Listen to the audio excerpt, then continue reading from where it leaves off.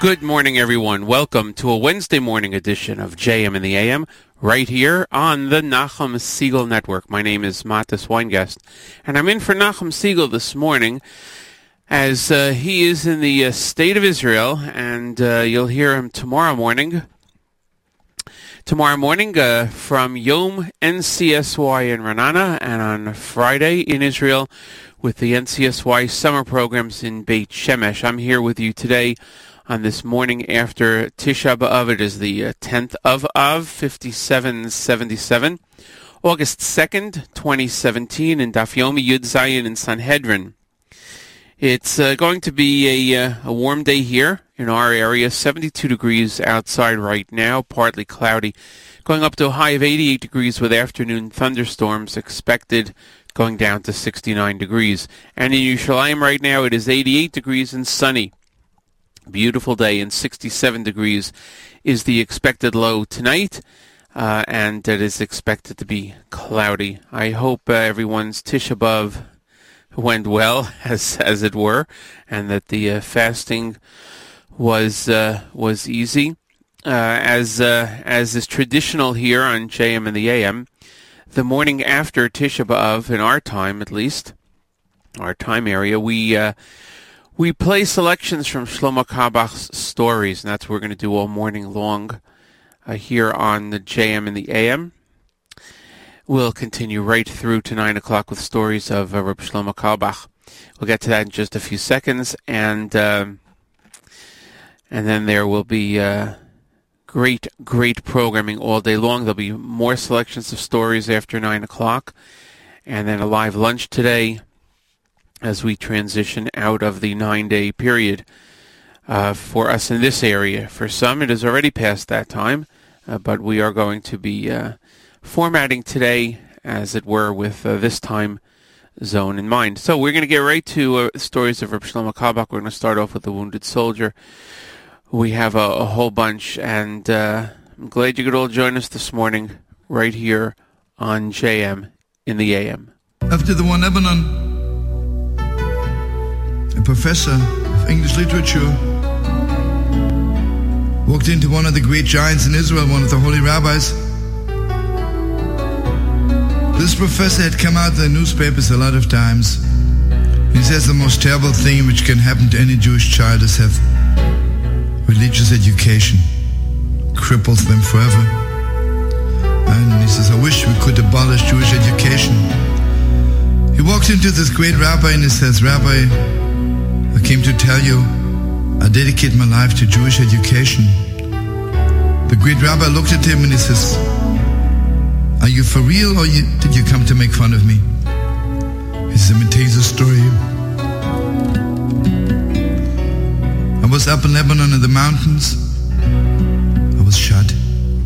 I was bleeding very heavily, and it was clear to me, unless the soldiers find me, I'll be dead in 2 hours.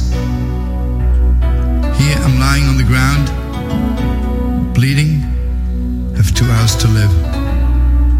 What should I do? What am I going to think about?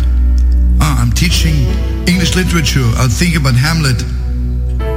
No, it doesn't go. King Lear. I'm also a Zionist. I remember every word Achad Am ever wrote. It doesn't go. Before I knew it, I could feel tears rolling down my cheeks. I remembered my Zayde holding me by my little hand and walking with me Yom Kippur night to the synagogue. I remembered the most happiest hours of my life, sitting on my father's shoulders, dancing on Sim's Torah. I remembered my mother kindling lights. Friday night was so holy, so beautiful. And suddenly I remembered, if my grandson, God forbid, would ever be wounded, has 2 hours to live. He has nothing to think about, because I never gave him anything. Then I realized, do you only need it the last 2 hours of your life? Don't you need it every second of your life? Something holy to remember? Something beautiful to be attached to? So I made a vow, and I said, Master of the world, if you hear my prayer, if you let me live, I will dedicate my life to Jewish education. When I woke up, I was in the hospital, and here I am.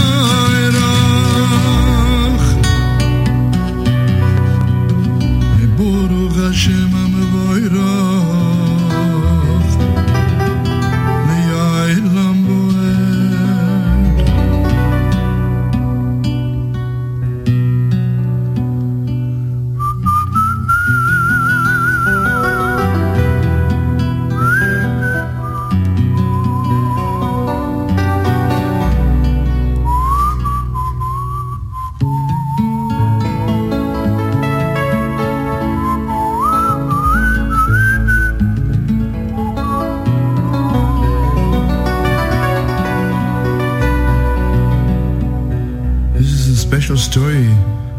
I'm telling it to Neshama and to Dari, to all the children. You all have heard of the Holocaust. You heard what happened to 6 million? But it's just not the number, the 6 million. We lost so many holy people. Gewalt, Gewalt, Gewalt, Gewalt. Until the Messiah is coming, our heart will be so broken. One of the greatest, one of the very, very greatest who perished on the Warsaw Ghetto was Kleinimus Kalman of Pius Setzner, great-grandson of the holy Maggid, of the holy preacher of Koznitz. Pius Setzner is right outside Warsaw. He became a Rebbe when he was 18 years old. And you know, Neshama Lehendari, to become a Rebbe in Poland before the Second World War, when you're 18, you have to be something special. But his specialty was,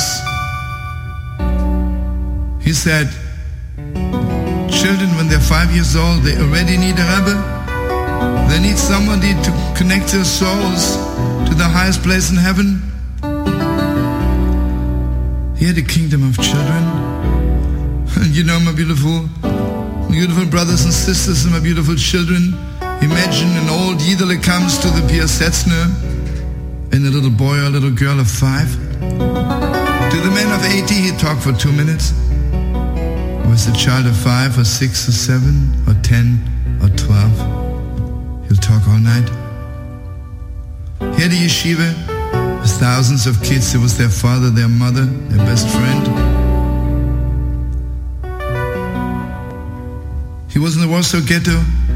While he was in the ghetto, he wrote a book. It's called Achshoros Avrechem. Young people, prepare yourself.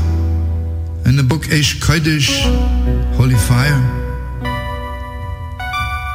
The Holy Fire are the Torahs, the teachings. He said on Shabbos in the ghetto. Achshoros Avrechem is like after the Messiah had come. Like he is talking to you, to me, to our children. Let's become prophets again. He buried the manuscript under a broken house in Warsaw. After the war, a little Polish boy walked up to an American soldier and he says, I have some papers here. Would you like to buy it for $1? He gave him $1. He realized it's Hebrew. He took it to the chaplain, who at that time was Rabbi Hollander.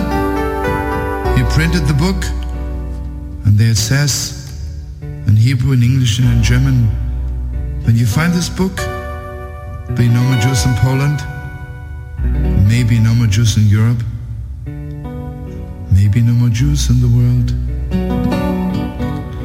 But in Yerushalayim,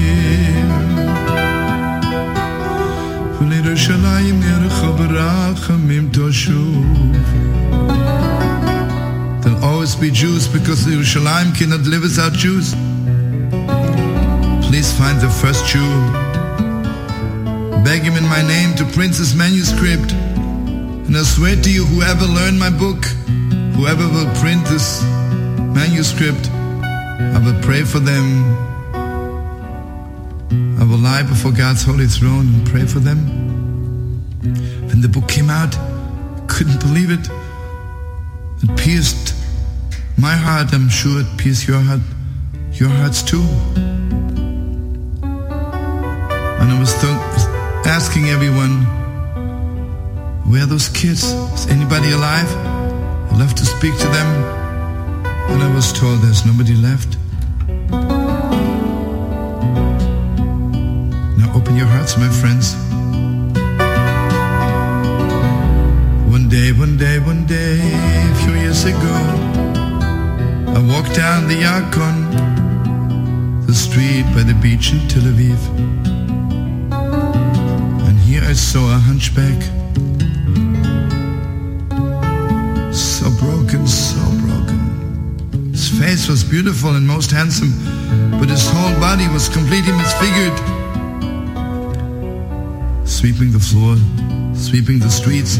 I had a feeling this person is special, and I said, Shalom Lecha, peace unto you. He answered back in very heavy Polish, Yiddish, Hebrew. He says, Alachem Shulam. Alachem Shulam? I said, are you from Poland? He says, yes, I'm from Piasetzne. I couldn't believe it, Piasetzne. I said to him, have you ever seen the Holy Reb Shlomo Carlebach? And he says, what do you mean if I saw him? I learned in his yeshiva, in his school, from the age of 5 till I was 11. When I was 11, I came to Auschwitz. I was so strong, they thought I was 17. I was whipped and kicked and hit. I never healed. That's the way I look now. He says, I have nobody in the world. I'm all alone. Kept on sweeping the floor. I said, my sweetest friends, do you know, my whole life I'm waiting to see you. A person who saw Reb Shlomo Carlebach, a person who was one of his children. Please give me over one of his teachings. He looked at me and he says, do you think I can be in Auschwitz for 5 years and still remember teachings? I said, yes, I'm sure. The Heilige Reb Shlomo Carlebach's teachings, how could you forget them? But he was a real Chassidish Yid. He says, okay, wait. He went to wash his hands.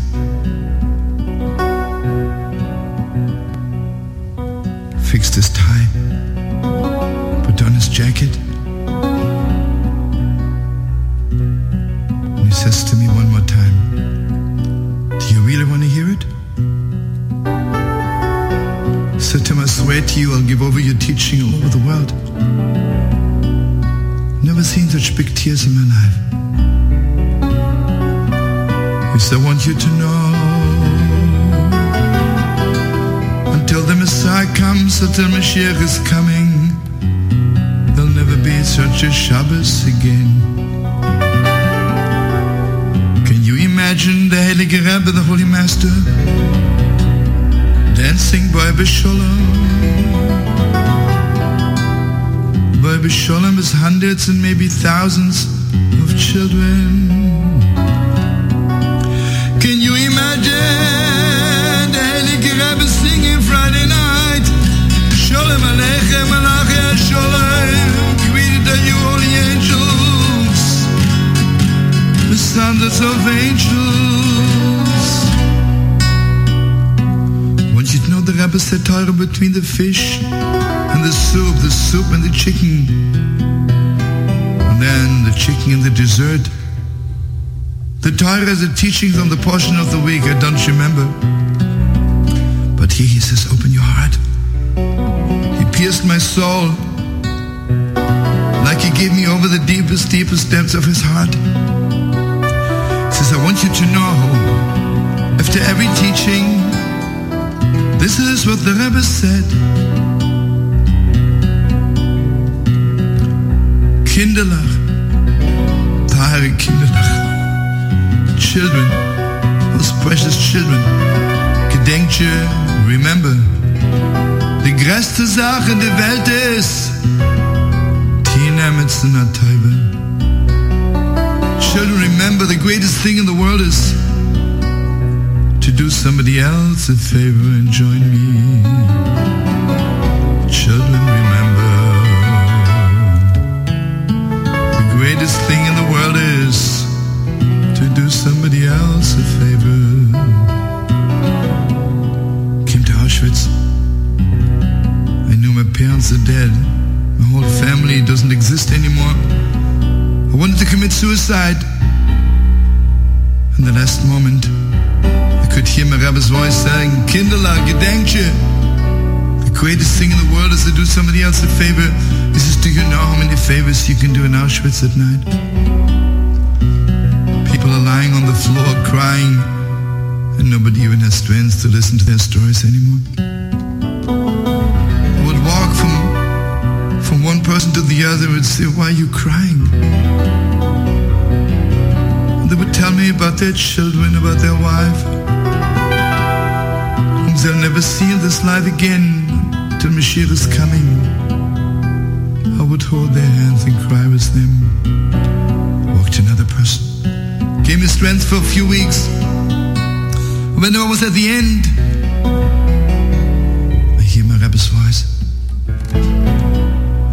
I want you to know I'm here in Tel Aviv. I have nobody in the world. You know, there are moments when I take off my shoes and I'm going down to the beach. I'm already up to my nose in the ocean. But I can't help it. I hear my Rebbe's voice again saying, the greatest thing in the world is, remember, precious children, the greatest thing in the world is to do somebody else a favor. He looked at me for a long time and he says, do you know how many favors you can do on the streets of the world? Kept on sweeping the streets. This was before Rosh Hashanah. I had to go back to New York. The first night of Hanukkah I came back. The next morning early, I'm back on the Yakon looking for my holy hunchback. Couldn't find him. I asked some people, have you ever seen the holy hunchback, the street cleaner? I said, don't you know? On the second day of Sukkot, he left the world. Listen to me, children. The Mashiach is coming. Let it be today, let it be tonight, let it be soon. When God will redeem the world, and all the holy people will call him out of their graves. And the holy hunchback, the holy street cleaner, he will come back again. And he will clean the streets of the world. He will clean the streets, but teaching the world the greatest thing in the world is to do somebody else a favor. But now listen to me, my beautiful children. After that, I was privileged to meet another person who saw Reb Shlomo Carlebach. He was not really one of his students, but he saw him in the Warsaw ghetto. This was the last year of the ghetto. And the Germans made it clear, anybody who will dance in Mostoya will be shot immediately. But again, who has strength to dance? Suddenly word got around. Reb Shlomo Carlebach, the Holy Rebbe of Piers Hessene, invites everyone. He found a bombed out house, and there's a cellar. 5,000 people can be there. He wants to dance the Mostoya. And maybe you know, my beautiful friends, by some Rebbes all the Chassidim dance. In Koschnitz and Piers Hessene, only the Rebbes dancing. But where he takes you and he dances. And the Rebbe of Piers Hessene still had the Torah of the Koschnitzer Maggid. He invites everyone to come to dance. The year that he told me the story, I'm coming to the cellar, and there's nothing else was going on in the Warsaw ghetto.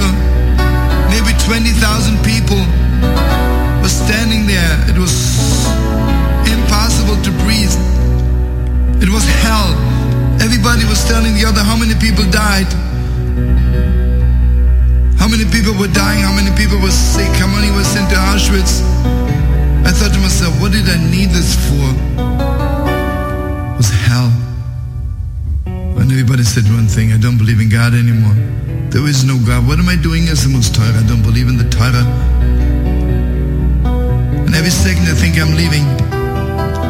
Suddenly word got around, the Rebbe is not coming.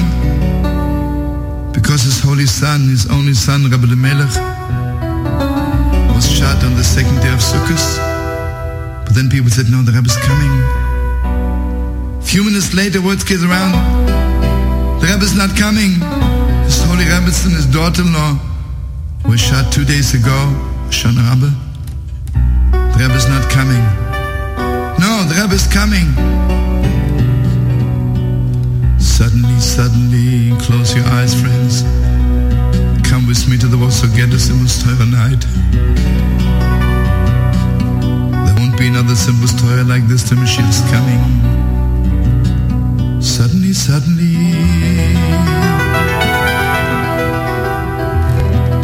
the door opened and the Heilige Pius Hetzner walked in.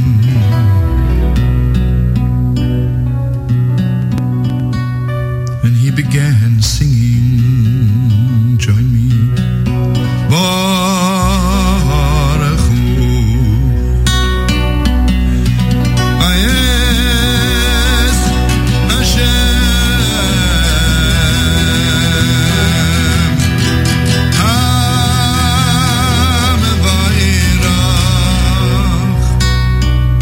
Blessed is God, is to be blessed. The Yila tells me, I want you to know, I swear to you. Suddenly we were not in hell anymore. Suddenly there was not one person to whom it wasn't clear there is one God. There was not one person who didn't know that we are Jews, we are the chosen people, we are God's people. The Torah is so holy, what a privilege to be a Jew. Despite everything. And he says to me, till Mashiach is coming, there'll never be such a, listen to me, 20,000 people answered back. I Baruch Hashem.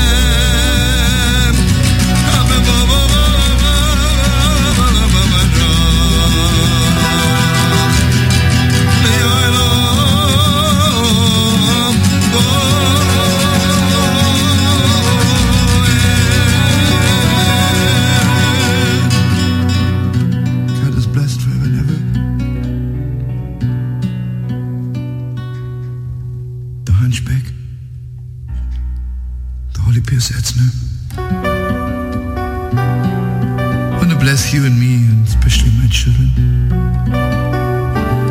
Always remember those two holy people. And maybe God will bless me and give me the privilege to study here together with my beautiful children. I'm begging you, parents, tell your children, remember, precious children, remember, the greatest thing in the world is to do somebody else a favor.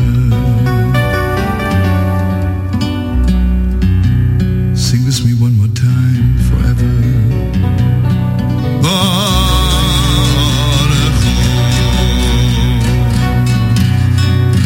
Want to bless God? Do somebody a favor.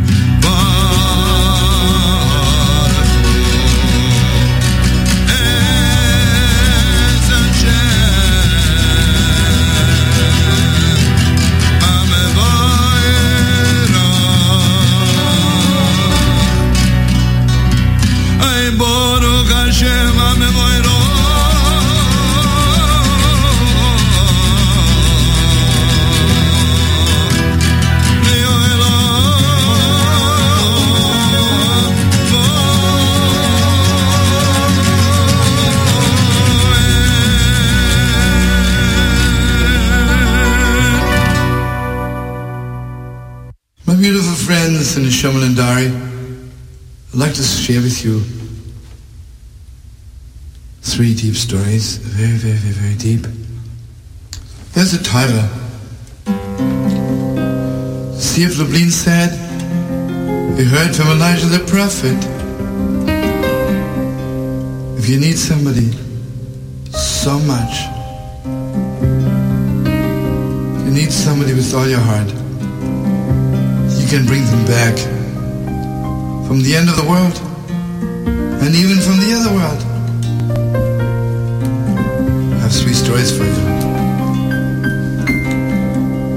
The first story is unbelievable, a famous Hasidic story. A man comes to the Holy See of Lublin, says, Rebbe, I married for 20 years. God did not bless me yet with children. please bless me. Little Blina says, how much money do you have? And the Yiddish sits down, make an account. He says, Rabbi, if I sell everything, even my pillows, even my blankets, I have 10,000 rubles. So Little Blina says, go home and ask your wife if she doesn't mind being poor. Then I can bless you with children, come back with the money.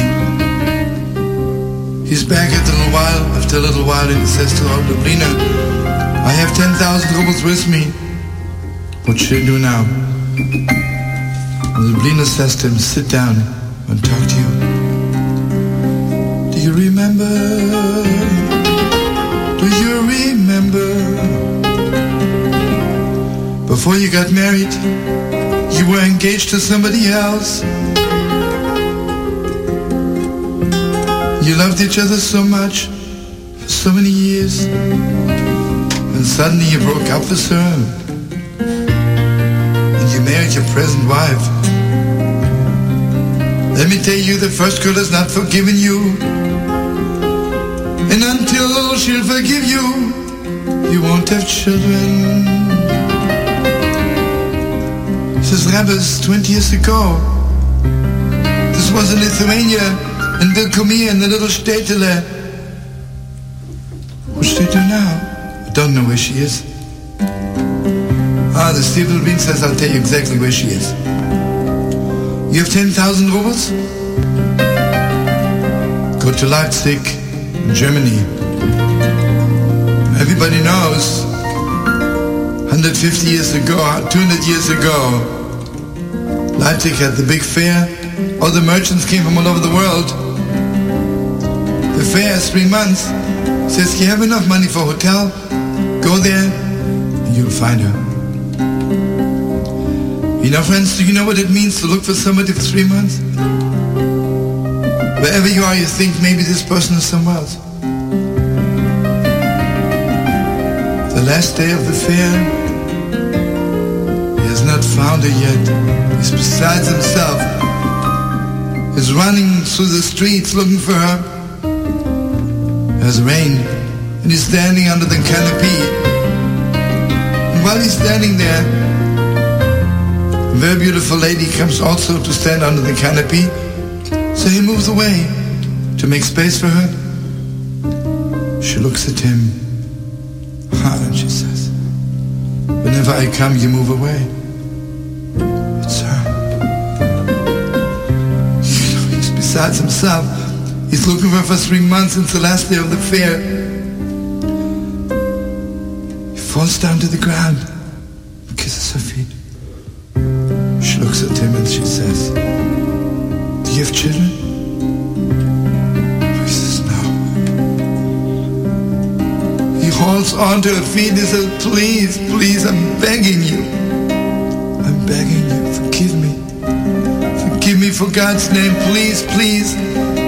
Only if you forgive me will I have children. I'm begging you, forgive me. She says, okay, I'll forgive you. Under one condition. I'll forgive you under one condition. Remember my brother?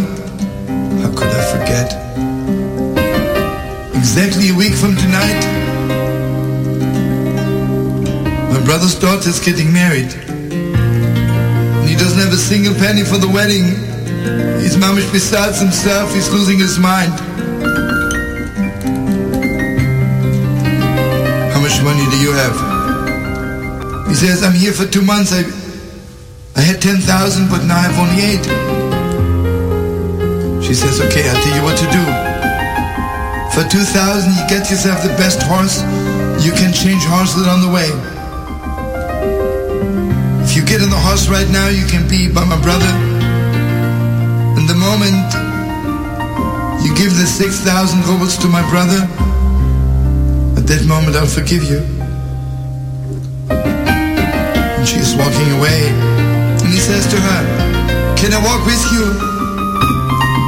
And she, like, with a very hard smile, says to him, no, where I go, You can't go. And she disappears. He runs through the hotel, packs, gets on a horse, and you know how a person looks like? Riding on a horse day and night. He arrives in the Khmer, and he remembers where her brother lives. Her brother's walking up the house, tonight is a wedding, doesn't have a single penny, doesn't know what to do with himself. You can imagine, he hasn't washed in a week, hasn't combed in a week, hasn't eaten in a week. Walks in, he says, I came to help you. Oh, he says, please, have Rachmanas, have compassion. Please, I'm losing my mind. Don't bother me today. Come back tomorrow. He says, no, I came to help you. I says, you must be kidding the way you look like. He says, no. I saw your sister in Leipzig and she sends you money. He says, you're crazy. My sister's dead 20 years.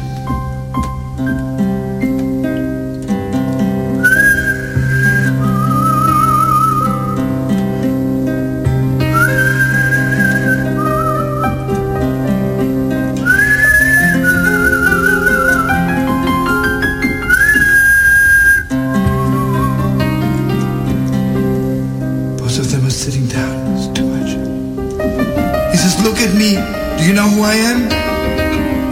Oh, he says, oh yes. You're my sister's first boyfriend. Do you know how much she loved you? Do you know that in the night of your wedding, she died? She was so heartbroken.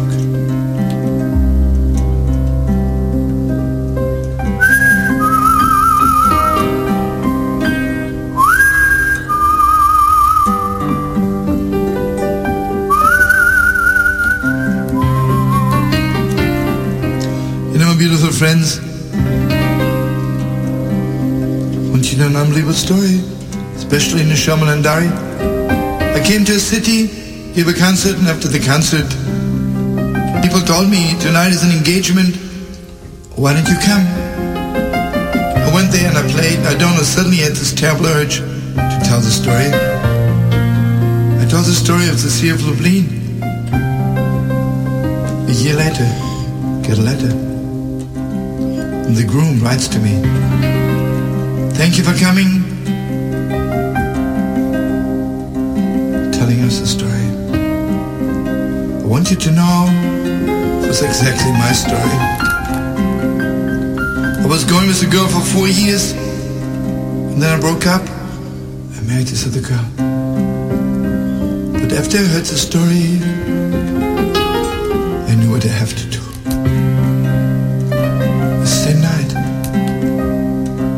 Knocked on my old girlfriend's door. I fell to the ground. I cried for her and asked her for forgiveness. Mazel tov. We just had a boy.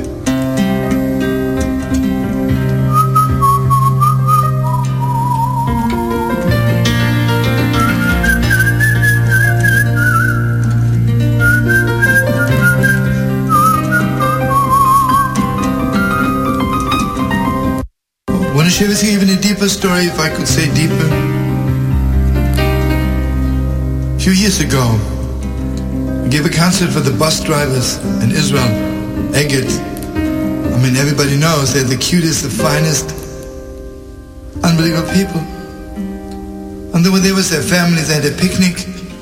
All the bus drivers were somewhere in Tivon, in a park. And at the concert I said, bus drivers,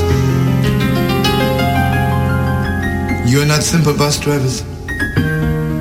When someone comes and asks you the way from Tel Aviv to Haifa, you think they only ask you the way from Tel Aviv to Haifa? They ask you, what should I do with my life? They don't know the way anymore. So I bless you. You should always know what to say. During the mission I walk around and I talk to the bus drivers. And a very simple bus driver comes to me and he says, I want you to know one thing. When I make Kiddush, it's holy. When my wife benches licht, it's the holy of holiest. I see, different kind of language. Begin talking to him. He opened up his heart to me and says, you know, when you said that we bus drivers are little rabbis, when people come and ask us the way, it's true. Let me tell you a story which happened to me a few weeks ago. I'm driving the bus, the last bus, between Haifa and Tel Aviv. After Zichron Yaakov, there's an old cemetery. It's not really a bus stop, but if someone's standing there, I pick them up. A few weeks ago, I saw a lady standing there. There was nobody in the bus, I was all alone. She comes on the bus. I see she is besides herself. She says, tell me the truth. Did you see her? I said, whom did I see? The other woman. Didn't you see her standing with me? He says, you know something? I didn't pay that much attention. I see she's just having a nervous breakdown. I say, sit down behind me and tell me your story. This is the story. Shomon and Dari. All of you people, open your hearts. It's an awesome story. I was born in Lodz. And when the Germans came to Lodz, I was 4 years old. I loved my father and my mother, but the most,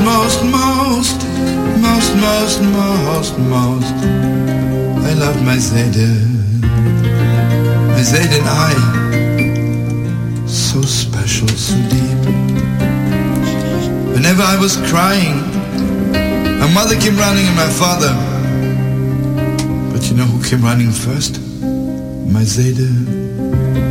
Sometimes I had the feeling even before I cried, my Zayde only my Zayde. He could hear me cry before I cried. And I was only crying in my heart. The Germans came one morning. My mother said to me, I'm so sorry. For a few days you have to go to a non-Jewish neighbor. Promise you won't make any noise. Promise you'll behave. I'll be back in a few days. She carried me. My mother left. After she left, the non-Jewish neighbors came into my room with a kitchen knife. And they held it over me and they said, if you make noise, we'll have to kill you. Because you'll endanger our life and the life of our children. I never said one word. I never cried. But inside,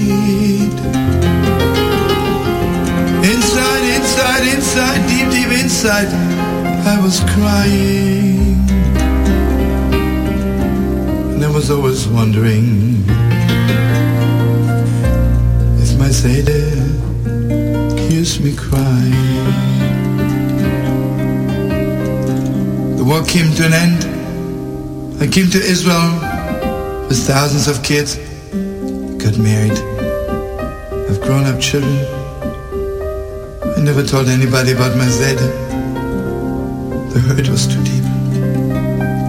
A few weeks ago, I was at a party and people began telling stories to each other where they were born. I said, I'm from Lodz. And the Yid gets up and he says, what's your name? Where were you? And somehow I mentioned my Zayde. I remembered him. He says, you know something? I knew your Zayde. Do you know that your Zayde survived Auschwitz? He came to Israel and he knew that everybody was not there anymore, but he knew that you're alive. He came looking for you. When he couldn't find you, he died of heartache, and he is buried in the cemetery outside Zichron Yaakov.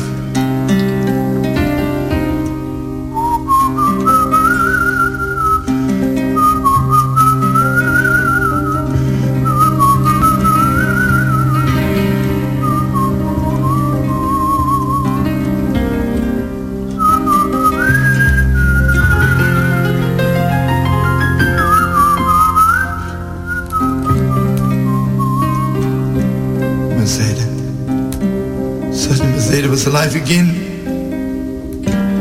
This morning I decided to go to the cemetery to look for my grandfather's grave. Took me a long time. Only just about sunset, I found his grave. I haven't spoken to Mercedes so long. Suddenly I'm on his grave. I fell on the grave and I said, Zayda, Mazisa, Zayda. Nobody ever took your place in my heart. Zayda, do you know how much I love you? Do you know how much I miss you? Then I began crying from the deepest depths of my heart and I said, Zayda, Zayda, Zayda. I'm begging you, tell me just one thing. Did you hear me? Did you hear me crying? All those years when I was crying inside, did you hear me? And I was yelling on top of my lungs, Zayda, just tell me, did you hear me? While I'm crying, suddenly it's this unbelievable flash. Maybe my mother's also alive. Maybe she's somewhere looking for me. And I yelled, Zayda, where's my mother? Zayda, I'm begging you, tell me. I don't know what happened to me. Suddenly I saw a woman blessed in dark. I couldn't see her face, but she embraced me. She kissed me. The bus driver said, you know what she said to me? Everybody can embrace you, but the way your mother holds you, there's only one person in the world, your mother. I never forgot the way my mother kisses me. This woman was holding me, and she said to me in Yiddish, mein Kind, süß Kind, I swear to you, your Zayda heard you all the time. I swear to you, your Zayda hears you today. And I was saying, where's my mother? Where's my mother? She kept on saying, your Zayda hears you all the time. I don't know how long this was going on. Then she says to me, mein Süßkind, mein Tagkind, it's schon spät. It's late. Come, I'll take you to the bus station. Did you see her?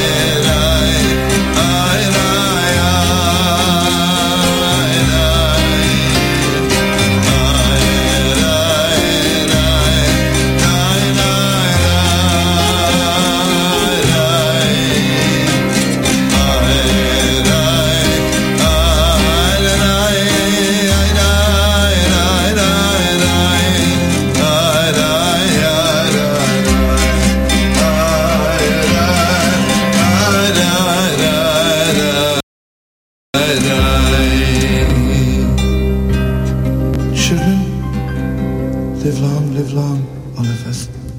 Shabbos. This was the time of the Sea of Lublin, the Heilige Rebbe, the Rebbe of all the Rebbes, the Master of all the Masters, the Holy See of Lublin. It was a time in his life when he was still very poor. And one Friday night, one Friday afternoon, his wife just had enough money to buy wine for Kiddush, 2 challahs and a little bit fish, but she needed 2 more pennies to buy 2 candles for the Holy Shabbos. She was waiting for a miracle. But you know, sometimes you have to wait a long time for a miracle. In the meantime, it's getting later. Just a few minutes before the Holy Shabbos, she went out on the street. She stood on the street corner praying, crying, Master of the world, how can there be Shabbos with my holy husband without holy lights of Shabbos? In Lublin, there was a very rich man, very wealthy, actually a playboy, like a playboy is supposed to be. And he didn't really care so much for Shabbos, and he was just driving with 8 horses like a rich man. But I want you to know, friends, maybe on the outside he was a playboy, but inside he was so holy, was so good. He passes by the street corner and there he sees this beautiful lady crying. He stopped the horses and he says to her, my dearest lady, is there anything I can do for you? She says, obviously you're a rich man, so... But I want you to know, all I need is 2 pennies to buy 2 candles for the Holy Shabbos. 2 pennies? Here they are. She looked at him for a long time and she said, you'll never know how much she gave me. But I bless you. I bless you with the light of Shabbos. I bless you with the light of paradise. Should shine into your heart from now on and forever. He jumped back on the horses, drove away. The Holy Rebbetzin bought 2 candles, and the house was full with great light. The Sea of Lublin goes to the synagogue to pray. And you know, when we pray, I don't know how far we are going, but the Sea of Lublin, when he prayed, his soul went up to heaven. And they saw the heavenly court was in commotion. And they said to him, Sea of Lublin, you always make us trouble. We are accustomed to it. But now your Rebbetzin, your holy wife, she blessed this playboy, an absolutely obnoxious human being, with the light of Shabbos. Just look down where he's going. He was sitting on the horses, whipping them. He had some appointment with one of his young ladies, and he was late. Look where he's going. The Holy See of Lublin said, you know why he's going there? Because he never tasted the light of paradise. He never tasted the light of Shabbos. He said to the heavenly court, I make a deal with you. Let the light of Shabbos shine into his heart for just 1/2 hour. And let's see what he will do. At that moment, heaven opened all the gates before this playboy. And suddenly he felt life is so holy, time is so precious, the world is so deep, the world is so beautiful. And he looked at himself and he says, Master of the world, what am I doing with my time? What am I doing with my life? And he realized there's only one place to go. He turned the horses around, went to the same street corner where he saw the Rebbetzin, says, I'm going to spend Shabbos where my 2 candles are burning. Want you to know, my beautiful friends, again, I don't know his name, but he became one of the greatest, holiest, most glorious pupils of the Sea of Lublin, and the light of his paradise is still shining. Let it be you and me into the whole world.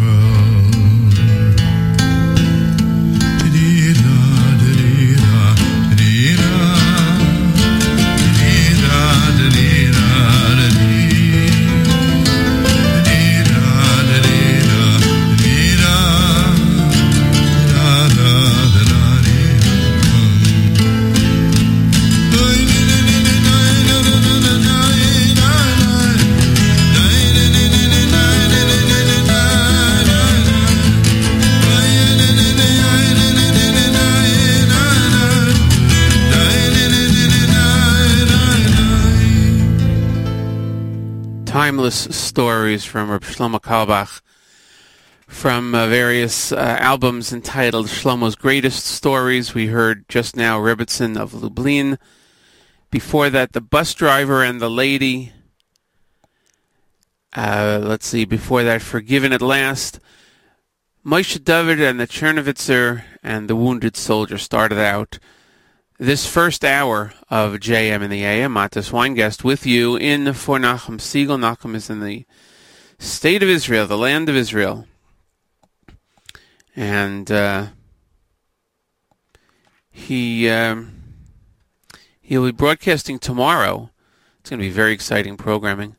He'll be broadcasting tomorrow from Israel, of course, from Yom NCSY in Ra'anana, and on Friday he'll be with the NCSY summer programs in Beit Shemesh. So very exciting programming to hear, and that is something to look forward to. Today is the 2nd of August, the 10th day in the month of Av, as we do traditionally following Tisha B'Av. We play songs from Shlomo Carlebach. We'll get to more of those in the next 2 hours. It's top of the hour, 7 o'clock Eastern Time, here on JM in the AM. You are tuned to America's one and only Jewish Moments in the Morning radio program, heard on listener-sponsored digital radio, heard exclusively around the world on NachumSiegel.com, the NSN network, and the NSN app. Great way to listen, to comment, to tell us how Tisha B'Av was. Hopefully the fast was easy for everyone, and the day very meaningful for everyone. A couple of announcements to make here. I want to wish a mazel tov to Nachum and Stacy's friends, the Kaplans of the Lower East Side. This mazel tov goes out to the Kaplan and Siegel families, the upcoming marriage of their children, Leona and Avram Eliezer. So we wish them a mazel tov coming up. And that comes from all of us here at JM in the AM, and of course from Nachum and Stacy, great friends of theirs. Programming continues throughout the day today at 9 o'clock. We'll continue with the 10th of Av programming, these more stories of Shlomo Carlebach.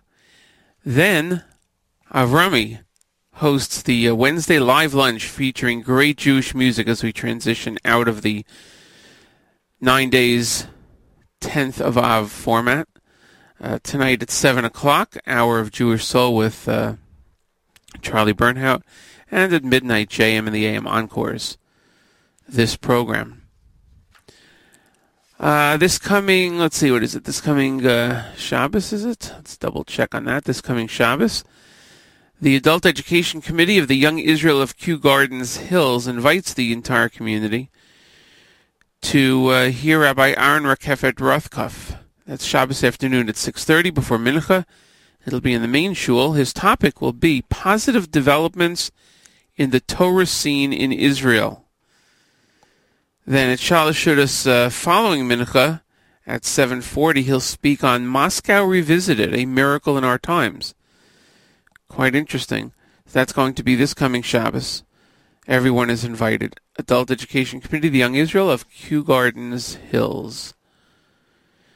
Now, a little sooner than that, this coming Thursday, tomorrow night at 7:30, everyone is invited to AFC's annual Vladimir Zev Jabotinsky Memorial Tribute. It's taking place at the Park East Synagogue on 68th Street in New York City. That's at 7:30. Danny Dayan, the Consul General of Israel, is the featured speaker, and guest speaker will be David Hatwell, educator and president of the One Family Fund. They will be speaking there. It's sponsored by the Americans for Safe Israel, AFC. For information, call 212-828-2424, 212-828-2424. And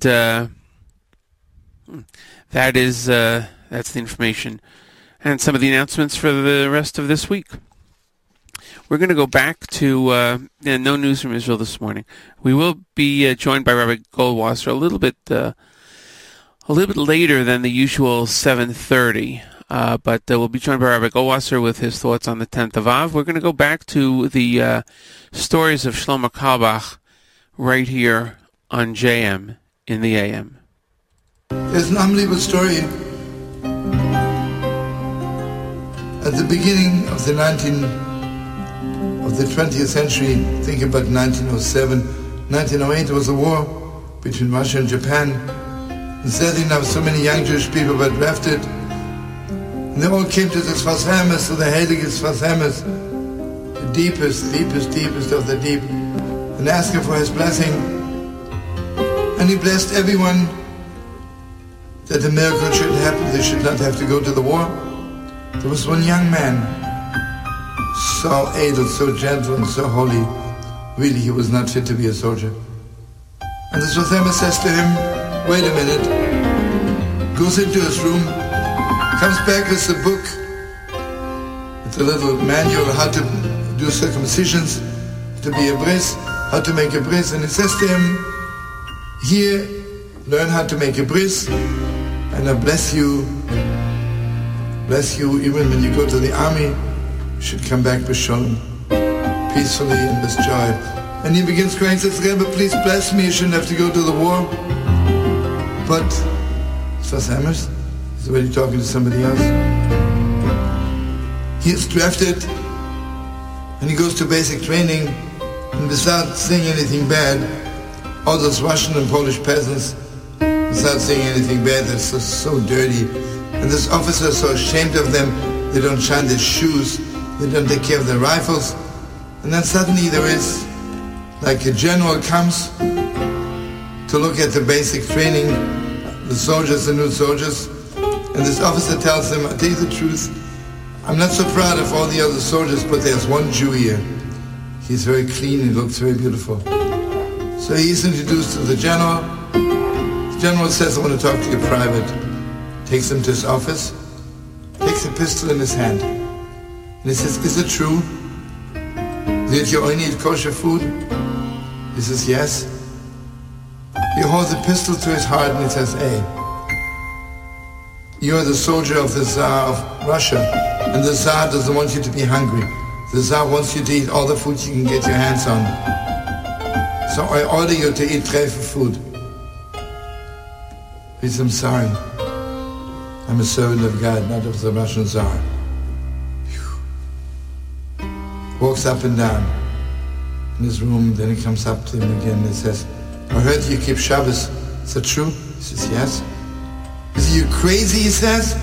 You're a soldier in the army of the Russian Tsar. You keep Shabbos. The Tsar needs you to work every day. And Mamash, this young man knew this is the test of his life. He says, I'm sorry. I'm a servant of God. And he's holding the pistol against his heart. Suddenly he smiles and puts down the pistol and he says to him, listen to me. Nobody knows, but I'm Jewish. My wife just had a baby. I need a moral. I'm not religious, but one thing I know. The moral is to keep Shabbos and eat kosher food. So I just wanted to test you. if you really eat kosher, if you really keep Shabbos. But now that I see that you do, I'll tell you what I'll do for you. I'll sign you out from here, and I say I need you, I'll take you with me. And after you do the bris, after you circumcise my baby, I will give you civilian garments and you can just run home. Suddenly he remembered, I don't even know how to make a bris. Gewalt, the Heiliges Versammlung. He gave him a book, how to do it. You know, friends, those rabbis, what eyes they had, what hearts they have, such a privilege to know. Shabbos, good Shabbos.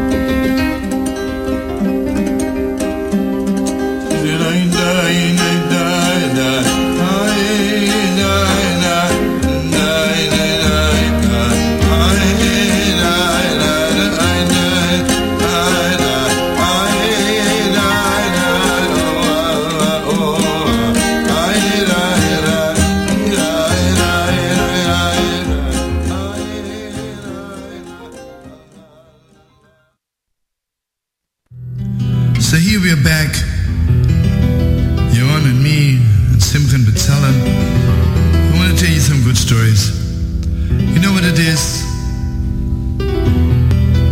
Everybody needs one time in his life to be touched. When you see people who are a little bit maybe not so good, you know what the problem is? Nothing has touched their heart yet, but just wait. So this is Moshe Leganev, in Mezhebush by the Holy Baal Shem Tov. Yet the holiest, loftiest, most glorious students, but also one of them, one of his followers, his chassid, was Moshe Leganev. A simple thief. His profession was stealing, but after he became a follower of the Holy Baal Shem, he changed his whole ways. He didn't steal from the poor anymore, only from the rich. But whenever he was just nearly caught, the police was on his tail, he would run into the Holy Baal Shem Tov. He would run to the synagogue and look for his holy master. And he would say, Heilige Rebbe, the police is looking for me. Please, make them forget. Holy Baal Shem would put his holy hands on Moshe Leganev's head, and he would walk out happy, and the police would never look for him again. Time goes by, and Moshe Leganev lives the happy life of a thief. Whenever he is nearly caught, he runs to the Holy Baal Shem. The Baal Shem blesses him, and he's not even careful anymore when it comes to stealing, because he knows the Baal Shem always will get me out. So now everybody knows that the Holy Baal Shem Tov passed away on Shavuos. You know what Moshe's dream was? Because even between you and me, how rich are the rich people in Mezhebush, right? I know how poor the poor are, they have nothing. But the rich, how much can you steal? 10 rubles, 5 rubles? So Moshe had an unbelievable dream. One time in his life, he really wants to steal something solid, some big stuff. So a few days before Shavuos, Moshe was told the most unbelievable news that a relative of the Tsar is carrying with him 30,000 rubles from a certain city to St. Petersburg. 30,000 rubles in those days was a fortune.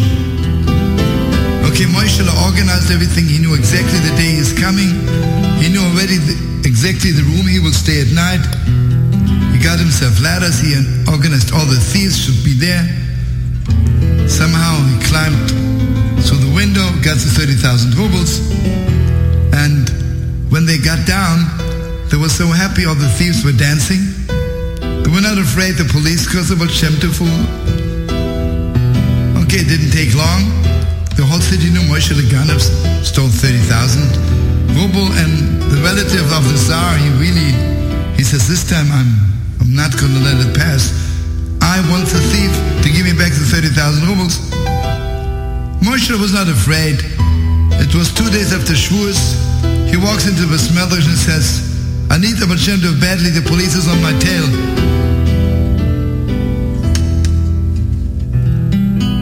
He looked at their faces. They were all so sad. He said, what happened? He said, don't you know?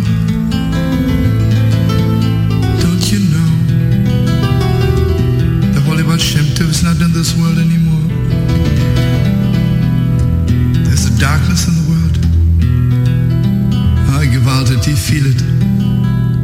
It was so clear to him, Gewalt. What a friend I had. What a Rebbe, because Moshe knew you're not permitted to steal, and yet the Holy Baal Shem Tov had so much patience for him. He says, isn't there anybody else like the Baal Shem? Didn't he leave any successor? And one of his holy students, who was very holy, but maybe in relationship to people he was too strict. Someone says to him, yes, here in the corner is the Heilige Toldes Yaakov Yosef. But everybody knows he was very strict. He runs up to him and he says, Holy Master, please, I want you to know I'm a follower of the Holy Baal Shem. And whenever I steal, the Baal Shem Tov blesses me. The police shouldn't find me or should forget about it. I stole 30,000 rubles. Please bless me fast. He says, what? Are you crazy or something? I should bless somebody who steals. Get out of here fast before I throw you out with my own hands. You know, he was holy, but he was not the Baal Shem Tov. He had nowhere to go. He was afraid. He ran to the cemetery, found the new grave of the Holy Baal Shem, and he threw himself on the grave. And he began crying, and he said, Heilige Baal Shem Tov, Holy Master, do you know that everybody wants to be a Rebbe, master of good people? Everybody wants to be a teacher of holy people. But you were so godlike, you were so holy. You were also the Rebbe of thieves. But I'm asking you, how could you leave this world? How could you forget about us? Your chassidim, your thieves. He was crying so much. He fell asleep. And in his dream he saw the Holy Baal Shem. The Baal Shem Tov says, Moshe, I want you to know your prayer shook heaven. Because it's so true.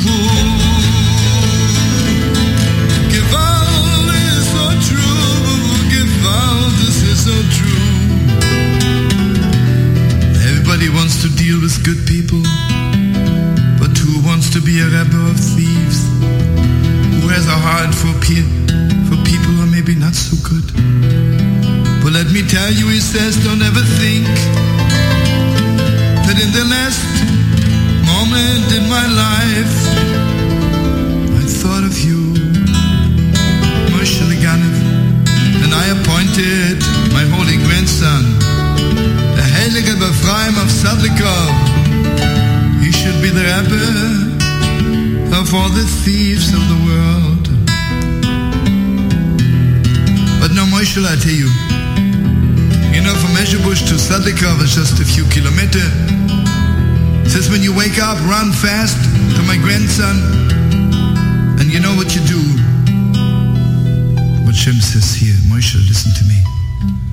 Every Friday night, I teach my grandson the way they're learning the portion of the week in paradise. Just him and I know that. Let me teach you the way they're learning the portion of the week in paradise, and he will know that only I could have sent you. Moshe woke up.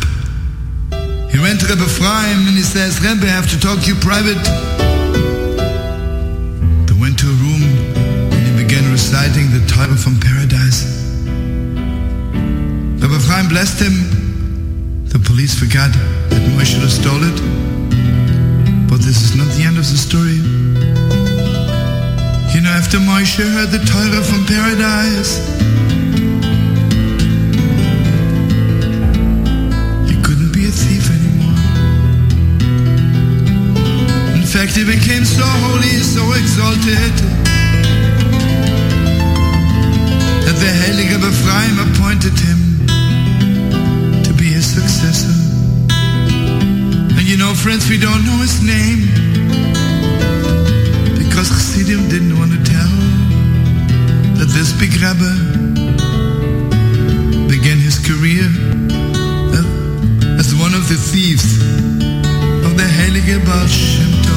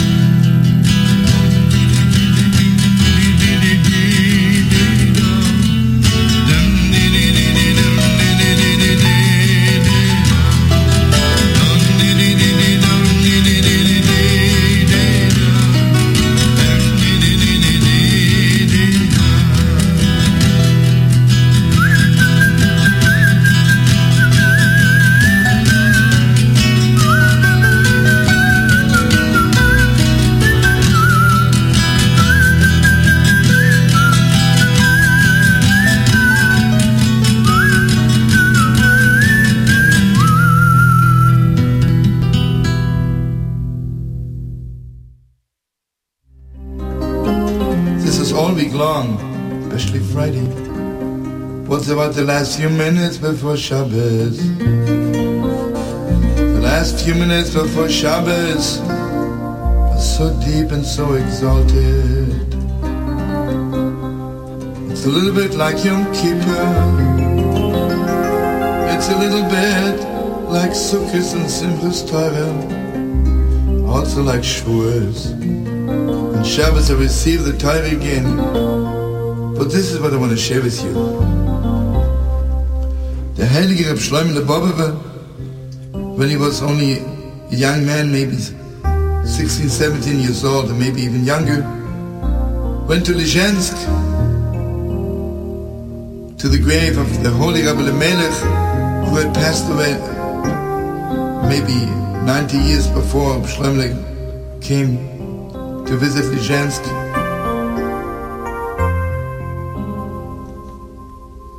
Shlomo Carlebach came to Lizhensk and is asking, is there anybody still alive who saw the Holy Rabbi Melech? And they tell him, yes, there's an old woman here. She's 97 years old. And when she was 9 years old, she was a dishwasher in the house of Rabbi Melech. Oh, this is unbelievable. He says, will it be possible to see her? And the Chassidim would say, Gewalt, for a grandson of the Holy Sanzer, everything is possible. Reb Shlomo said to her, my dear Baba, my dear sweetest lady, forgive me for bringing you here, but I want so much to hear. Tell me anything about Rabbi Melech. She says, you know, I'm an old woman. My memory is not so good anymore. I don't really remember so much. And Reb Shlomo says, can't believe it. Rabbi Melech, the Holy of Holiest, tell me anything, even one word, one moment of his life. She began smiling to herself and she says, you know, there was one thing which I could never forget.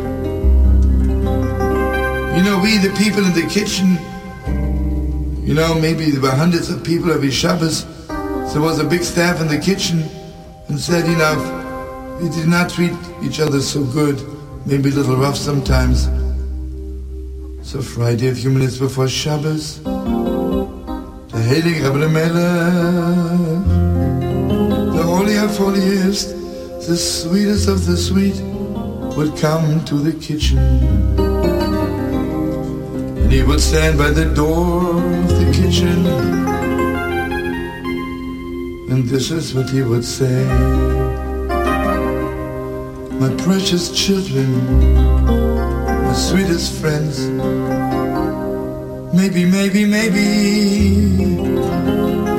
I hurt your feelings during the week. Maybe I didn't treat you with enough respect. Maybe I did something wrong to you. I'm begging you, forgive me.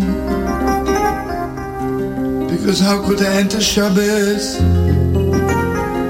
if I hurt one of you precious young people?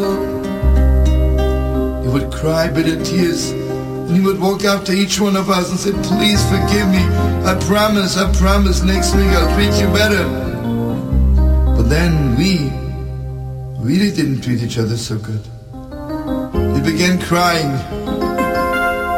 begging each other for forgiveness. And she said, Reb Shlomo, you think you know what Yom Kippur is?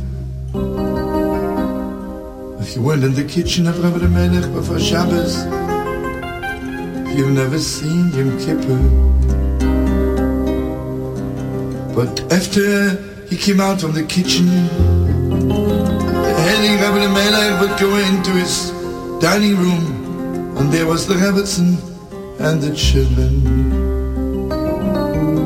The heading Rabbi Melech would say again to his children, my sweetest, holiest children,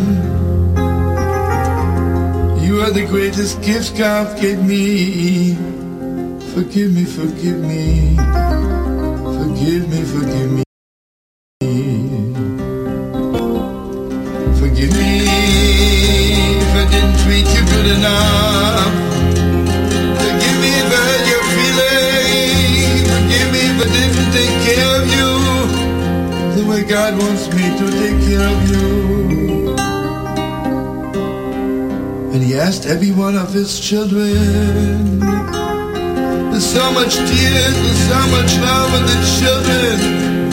Give out, give out, give out. There is no Yom Kippur in the world who could describe the way Rabbi Melech has his children for forgiveness.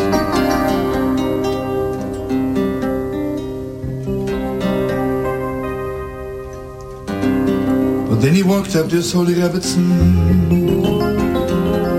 because everybody knows on Friday before Shabbos, Adam and Eve have to fix everything which happened between them on the first Friday about the tree of knowledge and tree of life.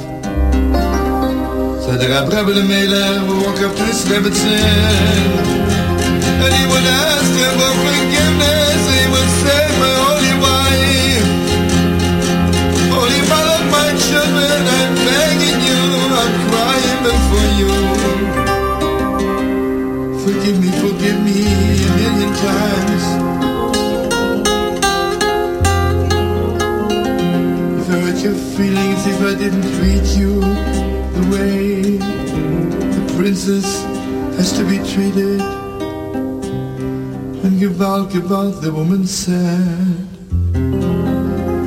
I want you to know those few minutes before Shabbos in the house of Rabbi Melech, they carry me forever.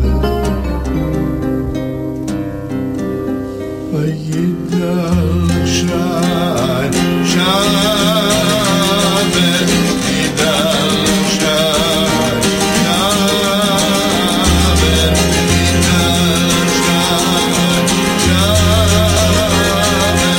Yidal Shai,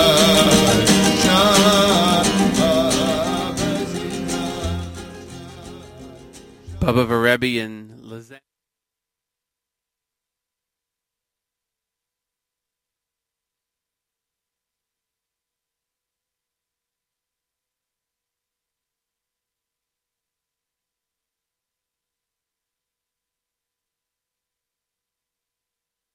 The Baba Varebi in Lezensk. Sorry about that. Missed something there. Baba Varebi in Lezensk. That was the name of the selection we just heard from Reb Shlomo Carlebach, from the incomparable stories of his we are presenting this morning here On JM and the AM, Matas Weingast with you in for Nachum Siegel. Nachum is in the land of Israel right now, and he'll be broadcasting tomorrow from Yom NCSY in Renana and Friday programming with NCSY summer programs in Beit Shemesh. It'll be very, very exciting to hear those shows. We're here till 9 o'clock presenting great stories from Reb Shlomo Carlebach, as we do on the morning of the 10th of Av, traditionally. Hope that your day was meaningful yesterday on Tisha B'Av. We are here with you.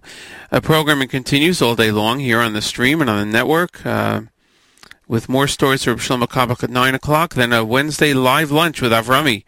He'll be bringing us great Jewish music, transitioning into a post-Tisha B'Av format. Tonight at 7 p.m., Hour of Jewish Soul with Charlie Bernhout, featuring great cantorial music, and an encore of this show at midnight tonight, early tomorrow morning.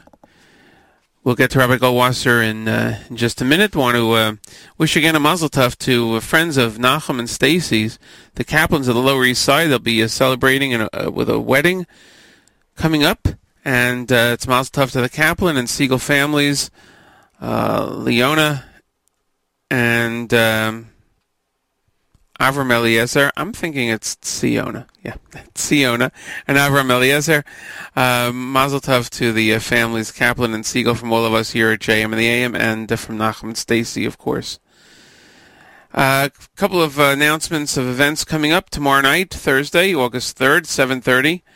You're all invited to AFC's annual Vladimir Zeb Jabotinsky's Memorial Tribute. That's at the Park East Synagogue, 7:30. That's at 68th Street. The featured speaker is Dani Dayan, the Consul General of Israel in New York. And guest speaker is David Hatwell, an educator and president of the One Family Fund. For information, RSVP, please call 212-828-2424, 212-828-2424. That's taking place tomorrow night.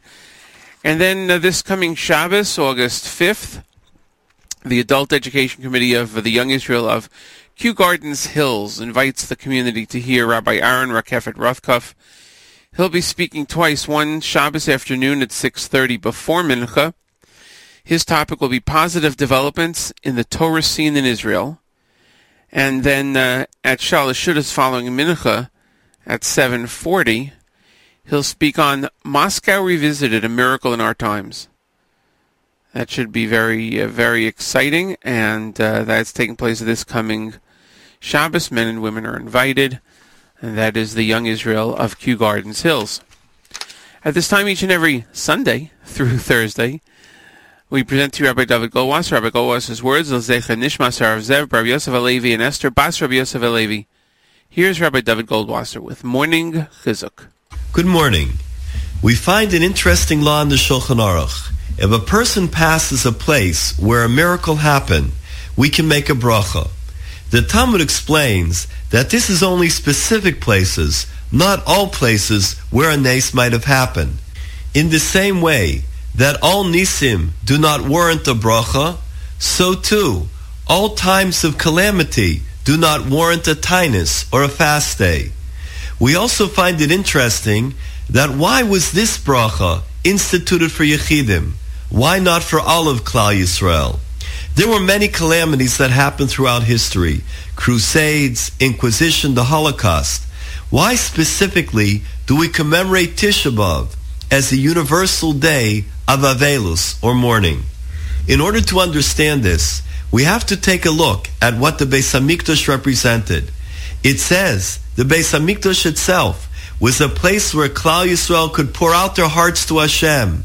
They could find a great source of emunah in strength.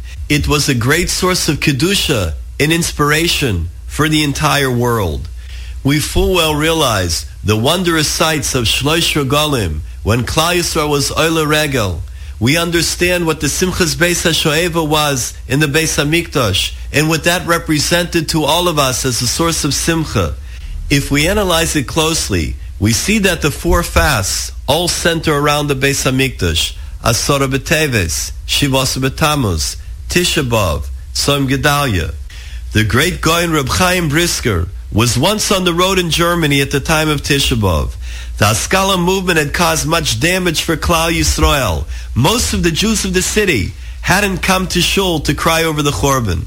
Reb Chaim found himself among the few who were sitting in Shul, weeping on the floor and saying kinnis over the Chorban Beis HaMikdash and over the terrible Chorban of the Jews of Germany. On Tisha B'Av itself, towards evening, one of the inhabitants of the city came into Shul. The clothing he wore indicated that he was very far away from Yiddishkeit. However, his face was sad. You could see the pain. He sat on the floor of the shul, not far away from where Reb Chaim was sitting, and he began to cry over the Chorban Beis HaMikdash, to the great wonder of Reb Chaim. What had moved this Jew to come to the Beis HaMedrash now to cry over the Beis HaMikdash, in contrast with most of the Jews of the city? Reb Chaim asked the man, and the man told him that his business had gone down. He had fallen on hard times. The man continued, he has no safek that when the Gula will come, his personal tsaros will go away and his lot will be uplifted. Everybody who was gathered laughed, but Reb Chaim spoke out. If this person at least connects his personal tsaros to the Chorban Beis HaMikdash, it is a sign that all is not lost. There is hope and there is a future. Yisrael af al pi shechatu, Yisrael hein. This has been Rabbi David Goldwasser, bringing you Morning Chizuk. Have a nice day. Thank you very much, Rabbi Goldwasser, for those words. We'll be continuing now with stories from Reb Shlomo Carlebach. And what we're going to do is we're going to play two back-to-back. Yesla, the Holy Miser, and then Update, Yesla 1994. So that's going to take us past the top of the hour at 8 o'clock.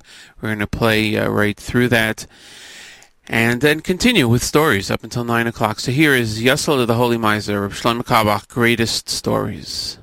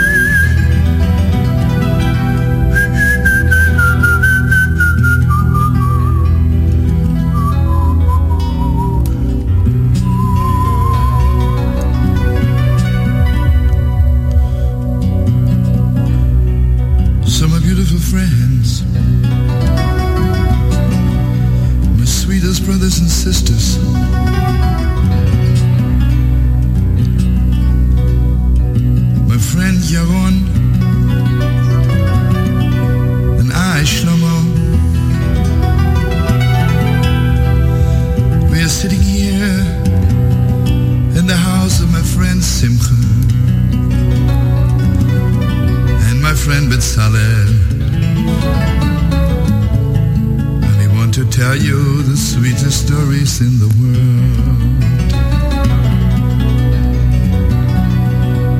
you know, my beautiful friends, the older you get,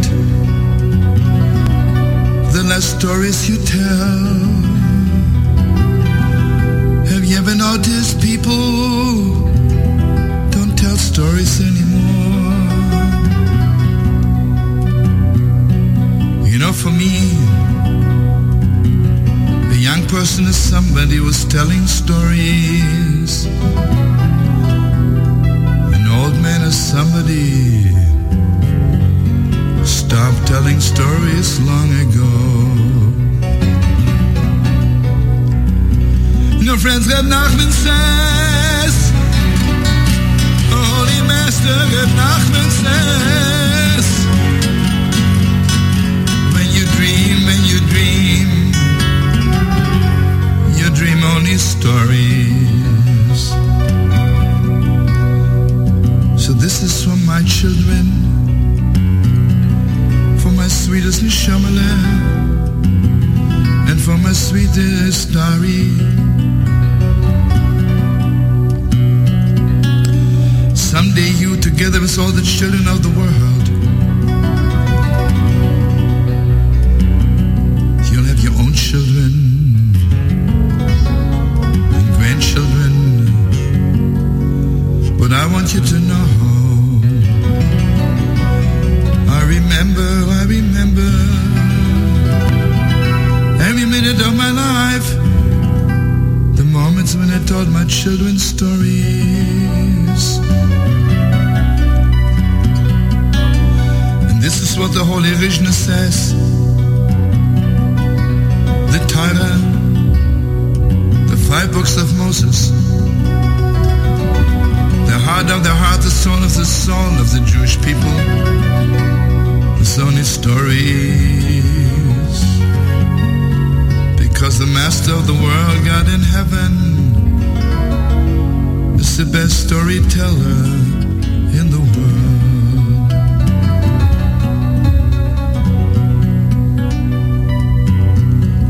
Bum, bum, bum, bum, bum, bum, bum, bum, bum.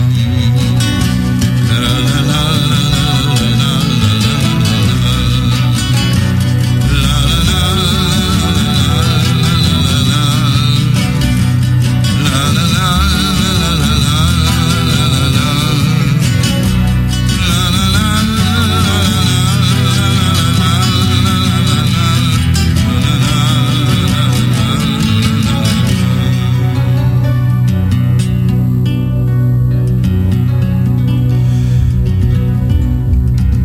Shamal and Dari, and all of your beautiful children.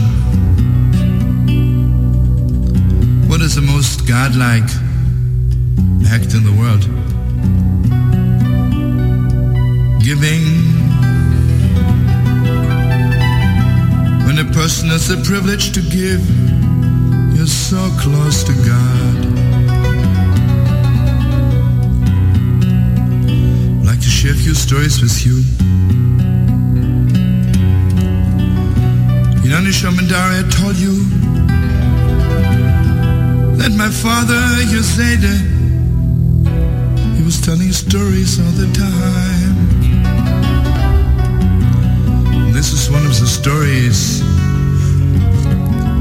I heard from his holy mouth a lot of times. It's a true story.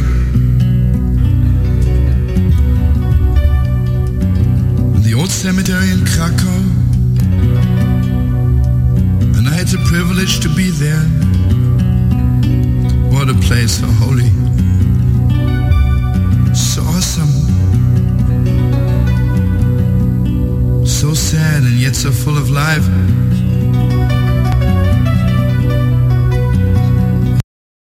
It sounds like the darkest night and it's heaven. Under a tree outside the cemetery, there is a lonely grave, and it says, Panit man Yosele, Kamsen Kodosh. Here lies Yosele, the holy miser.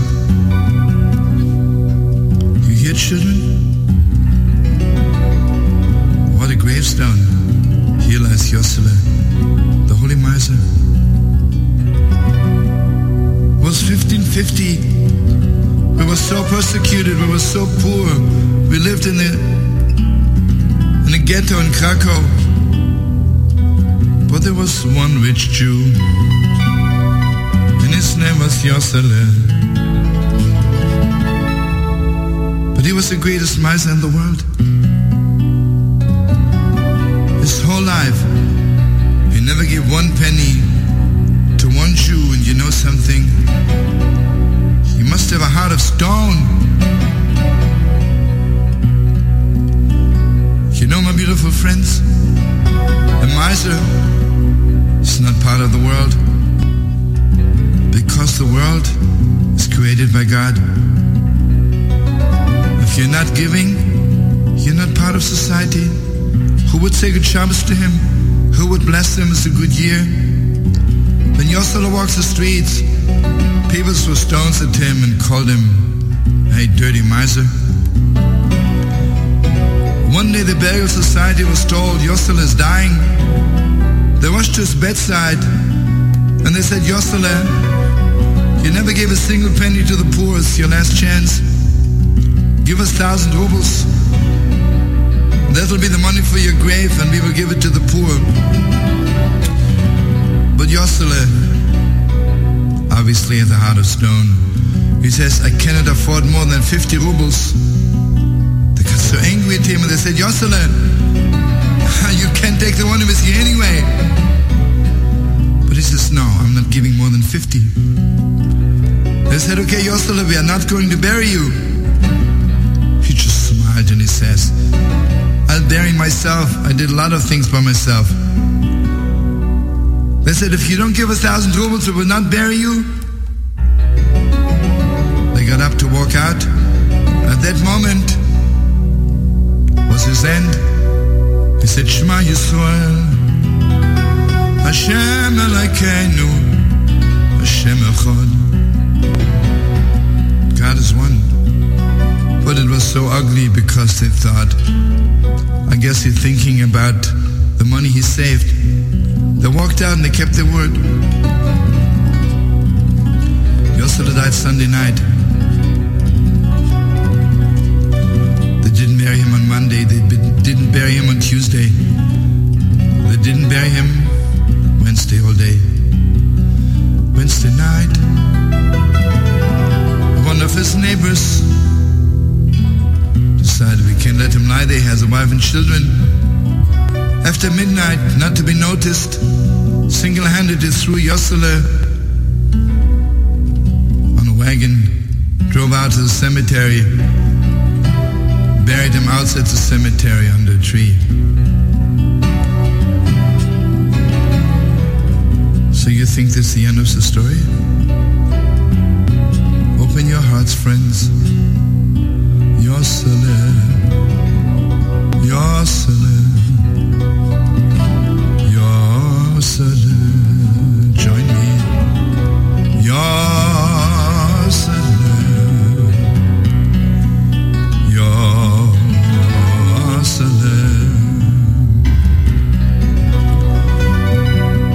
At the time of Yossele, the chief rabbi of Krakow was one of the great Kabbalists, one of the holy of holiest, and his name was Reb Kalman. Late Thursday night, a poor man knocked on his door and he said, "Reb Kalman, give me some money to buy food for the holy Shabbos, Lekovet Shabbos." Reb Kalman says, "I'll be so happy to give you some money, but why today? I know you for so long. You never asked me." And he says, "Reb Kalman, I want you to know, for 20 years I don't have a job, can't make a living. But every Thursday morning,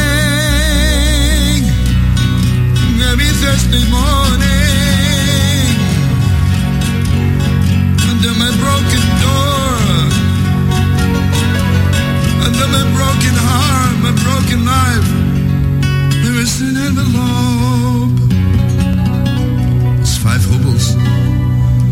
And on the envelope it says, Lekovet Shabbos, in honor of Shabbos. But not today.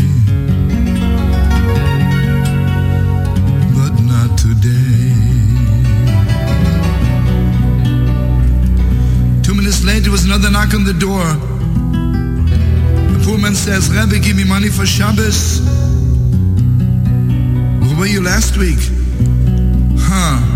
"For the last 10 years, every Thursday morning under my broken door, there's an envelope. It's 2 rubles. That night, all the poor people came, and everybody told of that envelope. And one envelope was 5 rubles, the envelope was 2 rubles. The envelope was 10 rubles. The covered Shabbos. Join me, all of you, with all your hearts.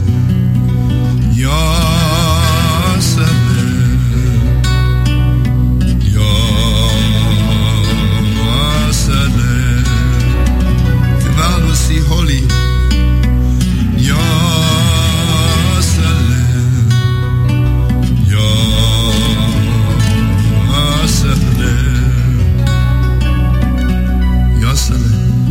the holy miser. Kalman was so broken. Kalman was so broken.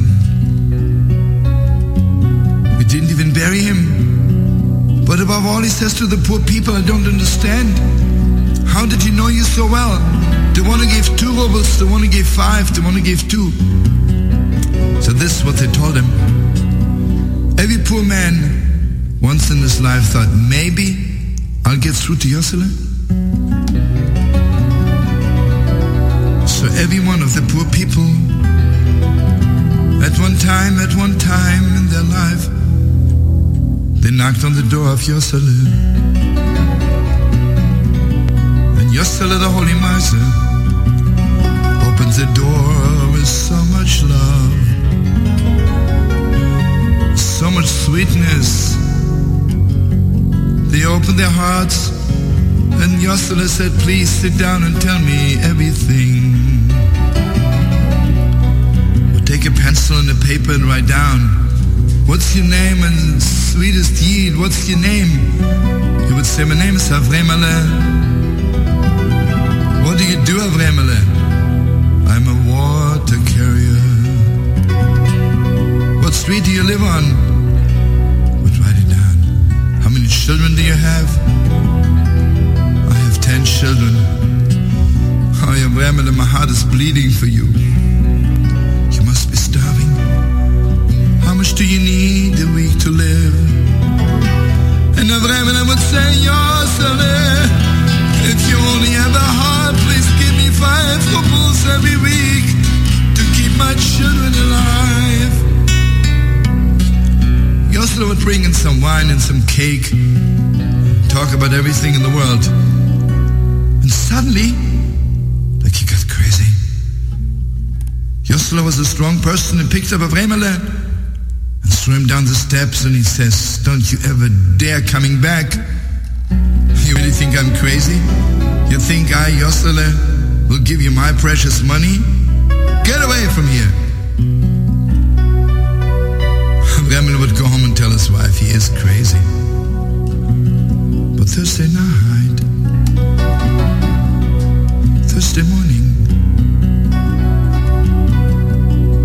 there was an envelope under Avremele, the water carrier's door. Children alive. The covered Shabbos. The covered Shabbos. Reb Kalman was beside himself. Reb Kalman was crying. He says to the poor people, Reb Yosele supported all of us. He kept all of you poor people alive. We didn't bury him. And your children, whom he kept alive, would throw stones at him wherever he walks. Kalman announced on Shabbos this Sunday to be a fast day. Everyone is to be here to ask Yosele for forgiveness. The whole community came. All day Sunday they were crying, Yosele, holy miser, Yosele, forgive me. Yosele, bless me. Just about sunset, Reb Kalman says to the people, I have a feeling we didn't reach him yet. Reb Kalman opened the holy ark and he yelled and he cried from the deepest depths of his heart, and he says, Yosele, Yosele, Yosele, Yosele, holy miser, please give me a sign that you forgive us. to the floor. And people thought, God forbid, he had a heart attack. But he was just asleep. And in his dream, he saw Yossele, but not the way he is here, but the way he's shining up there in heaven. And Yossele says, Reb Kalman, please tell all my brothers and sisters to go home. There's no need to ask me for forgiveness. I wanted it this way. They wanted to have the privilege to give without anybody knowing, only the one who knows everything. I wanted him to know. Please tell the poor people I thank everyone who ever came to my house to visit me. Thank you so much for pouring out your heart to me. And please tell them I'm here in paradise. I'm sitting next to Father Abraham, next to our Holy Mother Sarah. I have everything, but there's one thing I need. There's one thing I'm missing. I would give up all of paradise for just one more Thursday morning. There are no poor people in heaven. There are no broken doors in heaven. There are not envelopes look over Shabbos.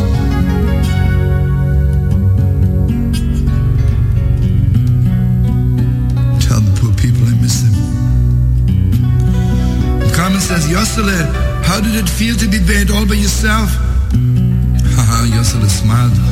I'm Carmen. Believe me, I was not alone. Avram Avinu, Yitzchak Avinu, Yaakov Avinu, the four holy mothers, Moshe and Yosef David, they were all there. King David walked behind me playing a song. Eliyahu Novi, Eliyahu Tishbi, Eliyahu Giladi, held the candle in front of me.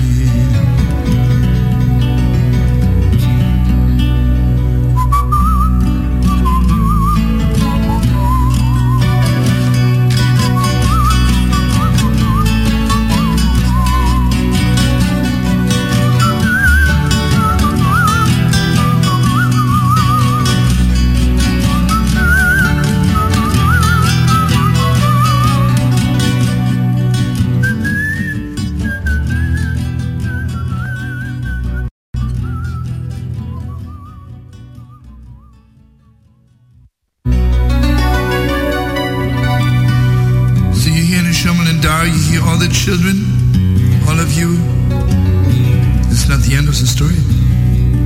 This was 1550, 1974. I received an invitation to represent the Jewish religion at an ecumenical meeting somewhere in the Midwest. It was so beautiful. The conference was supposed to last for 1 week. And every religion has one night to host all the other religions. And since the Jewish religion is maybe the oldest, they give us the honor of being the host the first night. The rabbi in that city happens to be a very wonderful rabbi. He organized a kosher meal for all the members of the conference. There was so much love in the air, so much sweetness, so much respect before each other. I noticed the bishop, and he came as his assistant bishop, and he told me, my name is Joe. There was something so special about him. He was shining. I wanted to tell a Chassidish story, but I decided to tell the story of Yossele, the holy miser. Since I heard it from my father, let me give it over to them.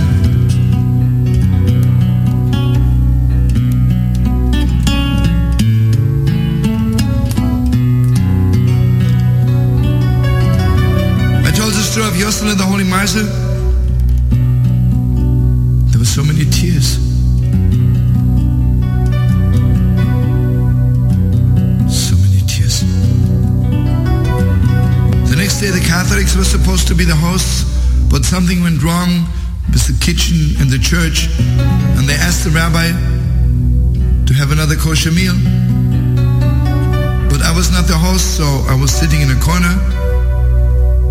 Joe, the assistant bishop, came up to me and he says, I want you to know, the story you told yesterday was so beautiful.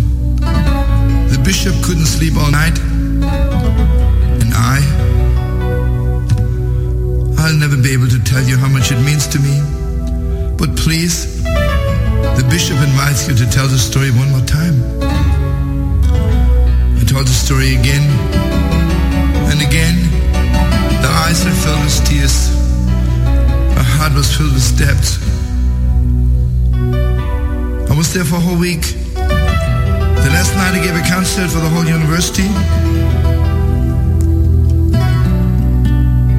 The second before I go on stage, Joe the bishop comes to me, and I saw he's beside himself. He was crying. He says, please don't think I'm crazy, but I must hear the story one more time. I promised after the concert I will tell you my story. Join me, da da da, da da da, da da da da.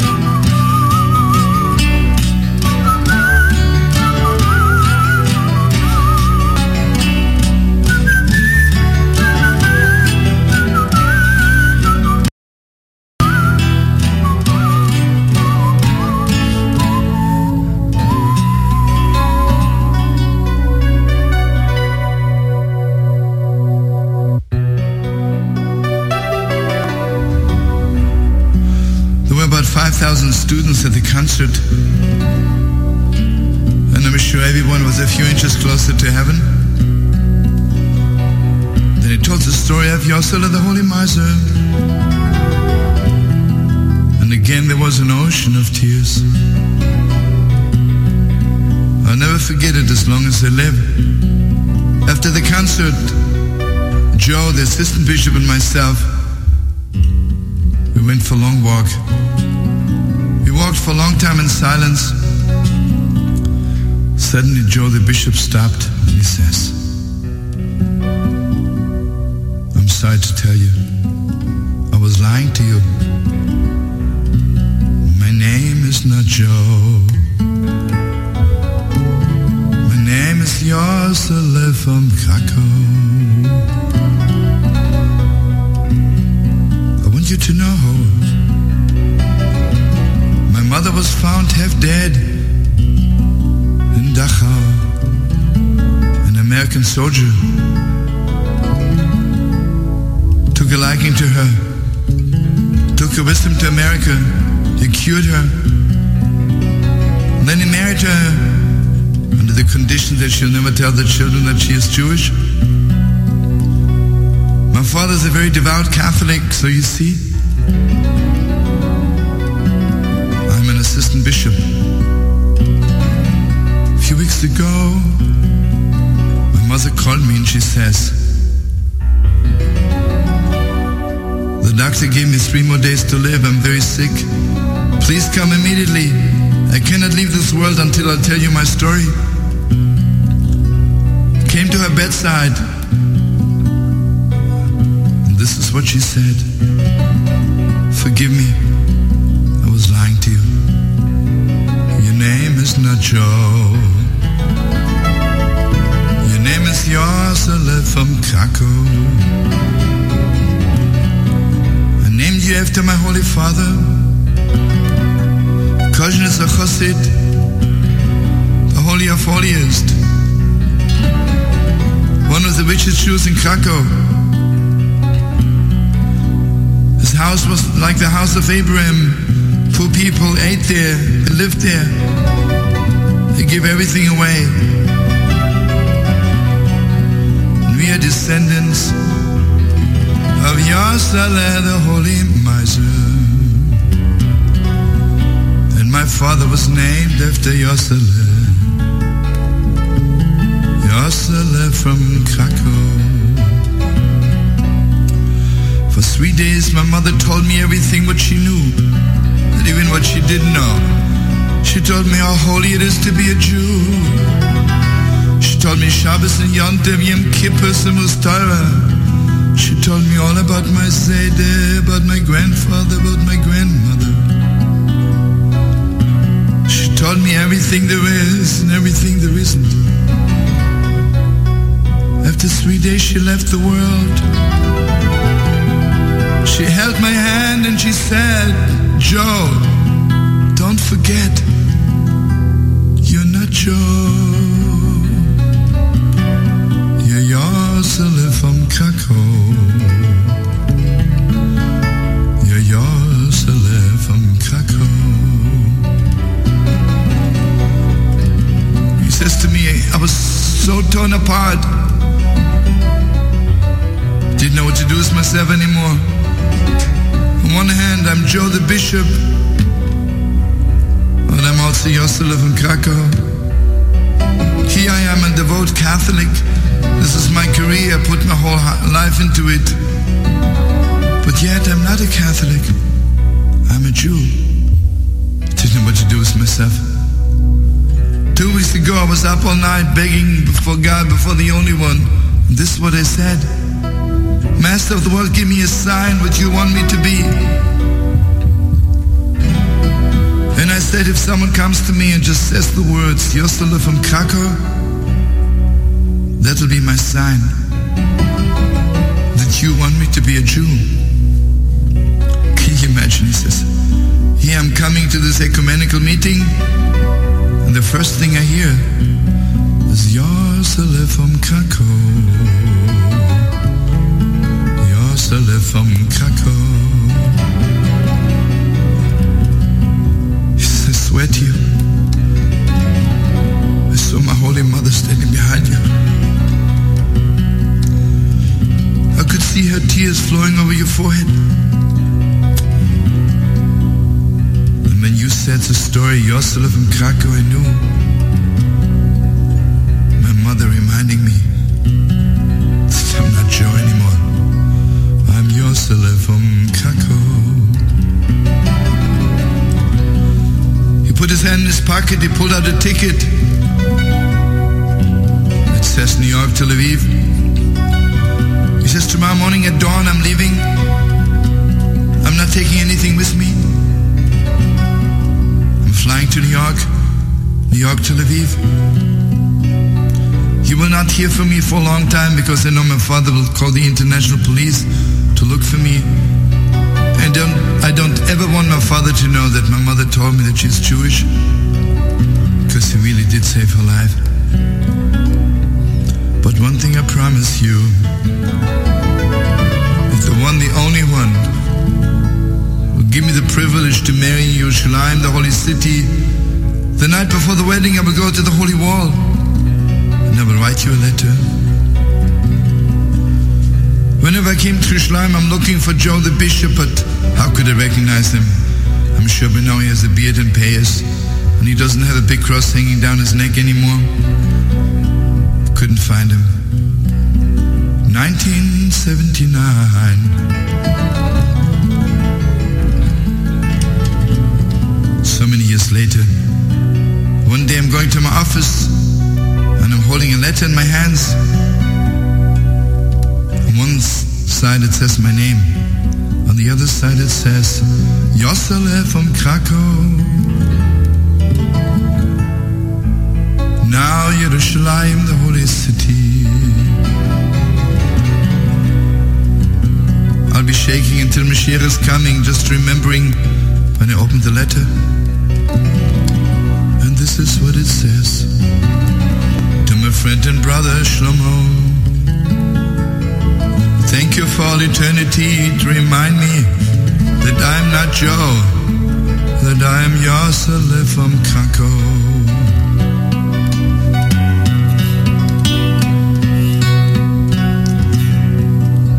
I want you to know I look like Mercedes, I learn Torah like Mercedes, I have payas in a beard like Mercedes, I have tzitzis like Mercedes, I love Shabbos like Mercedes. Tomorrow night I'll marry a girl who in my dreams looks like my Bobba, so holy, so beautiful, a heart of gold. And here by the holy wall it's 4 o'clock in the morning, and I'm writing to you to thank you. Let me bless you, to remind all the Joes you're not Joe, you're Yosef from Krakow. This is I, Yosef from Krakow, turning to God. The night is so dark and so full of light. By the holy wall and the holy city Yerushalayim, da la la la la la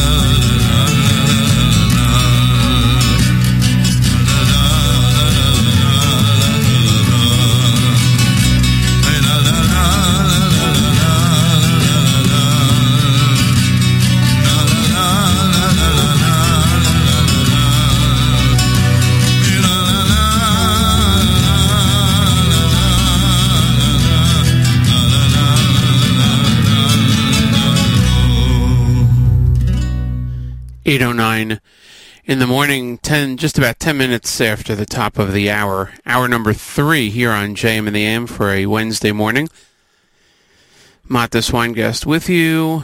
I'm in for Nachum Siegel. Nachum's in Israel, and tomorrow morning he'll be broadcasting from the Yom NCSY in Renana, and then on Friday he'll be with the NCSY summer programs in Ramat Beit Shemesh. Very, very exciting. Very, very exciting programs. Let me just double check that schedule. Friday with the NCSY summer programs in Beit Shemesh, and tomorrow he'll be in Renana with Yom NCSY. We're here with you this morning, as we do on the 10th of Av. In the morning of the 10th of Av, we play songs by Reb Shlomo Carlebach, and we just heard Yesla the Holy Miser and Yesla 1994 from Shlomo's Greatest Stories. Programming continues after 9 o'clock today with more great stories from Shlomo Carlebach, and then a live lunch with host Avrami, and he'll transition us into great Jewish music post Tisha B'Av programming here on JM in the AM. Glad you could all join us this morning. We're going to continue with more stories of from Shlomo Carlebach right here on JM in the AM. This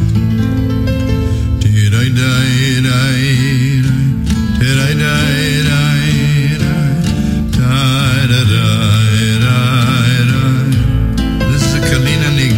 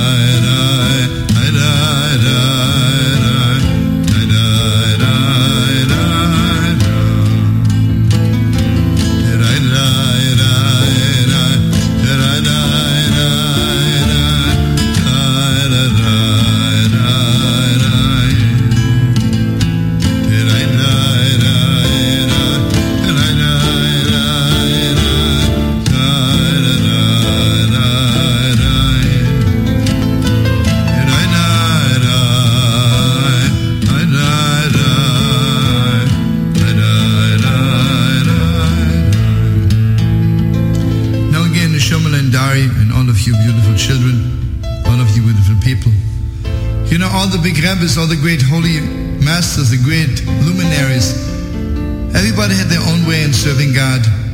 Everybody had their own way of serving humanity. Kalin, Gewalt, what a dynasty, what holiness. In Kalin, they put the whole energy into praying with all their heart, with all their souls. They're yelling. At one point, the Heilige Rebbe Reb Usher asked his father Reb Aaron if someone yells when he prays, like if someone would stand with a knife over him, is that enough yelling? He says, yes, it's good enough for the beginning, but after that, so much more. So you see, my beautiful friends, and in Kalin, like a lot of big rabbis, the afternoon prayer is often very late.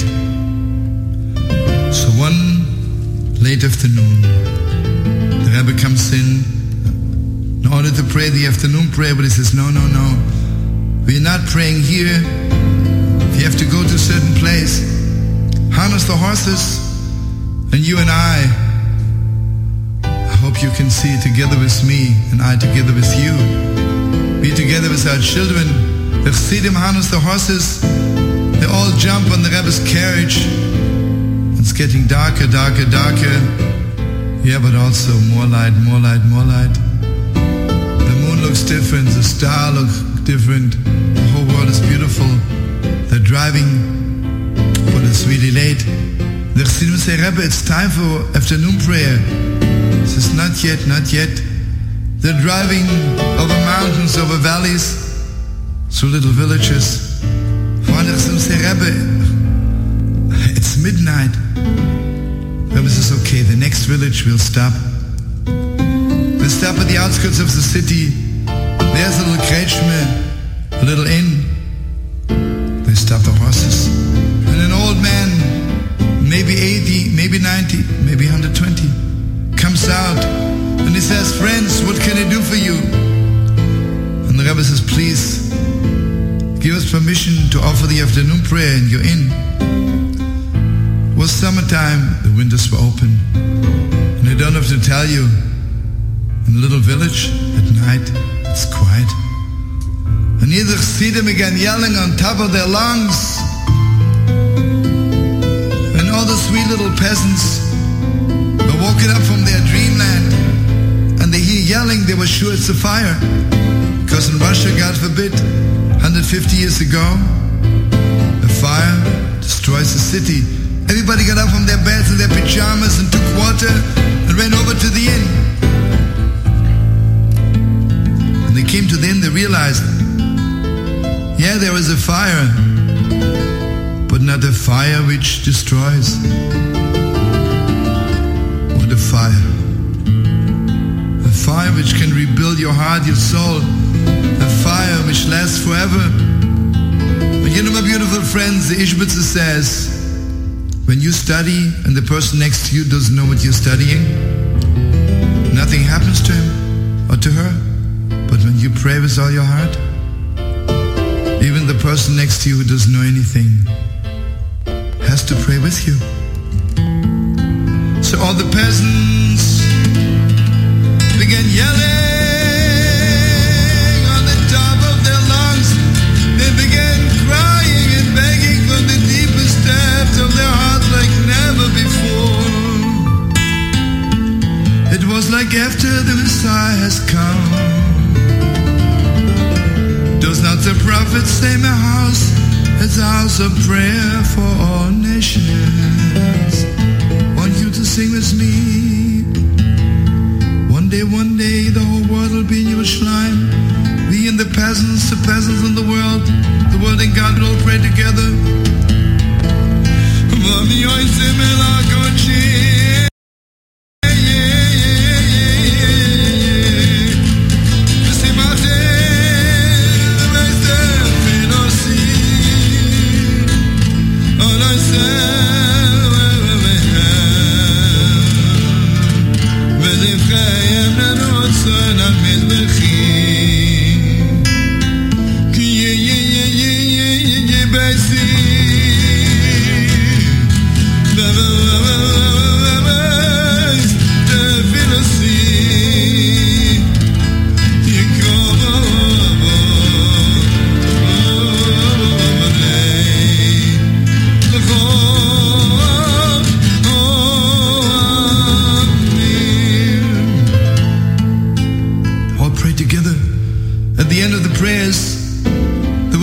dancing together.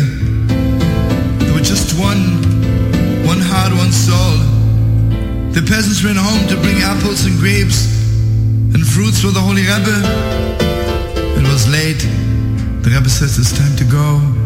He blessed the peasants, and they all sat on the wagon.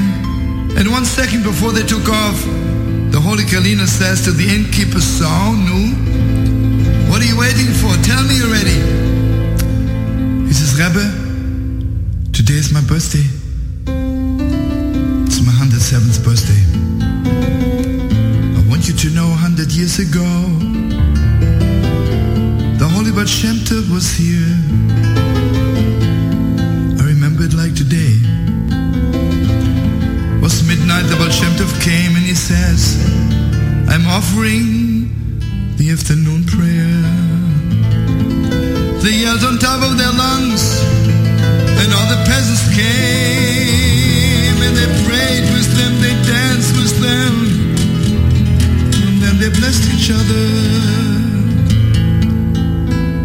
The Holy Baal Shem Tov was about to leave. He called me over, put his holy hand on my little head, and he says, "My dear little young man, mein Tai Kind, mein süß Kind, remember, exactly 100 years from now, it'll be like today.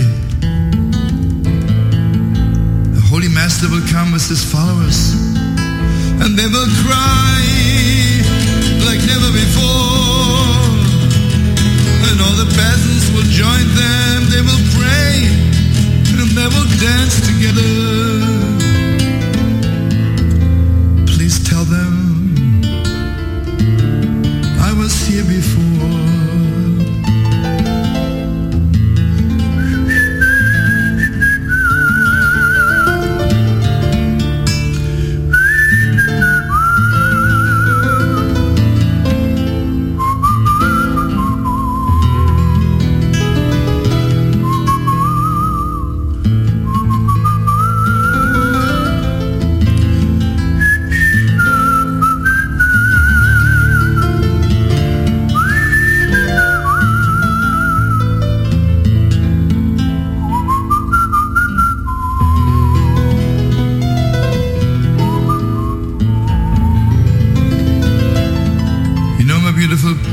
Fathers and mothers,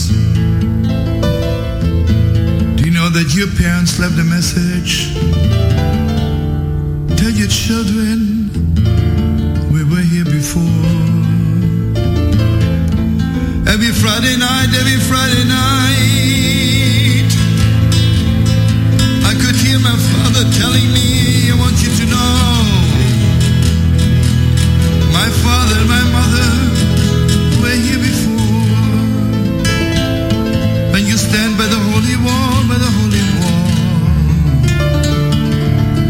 you can hear their voices, Abraham, Isaac, Jacob, the foremothers telling you, we were here before. Want to bless your children, my children. Please only go to places where the Baal Shem Tov was there before, our holy fathers and mothers, where all of Israel were before. When you go to a new place, spiritually, mentally, divinely, I want you to leave a message for your children. Tell them we were here before. You and I. Someday all the peasants of the world, you and I will dance together. Let it be soon, let it be soon. I want to be there with my children, you with yours. Let us see the day when the world will be one.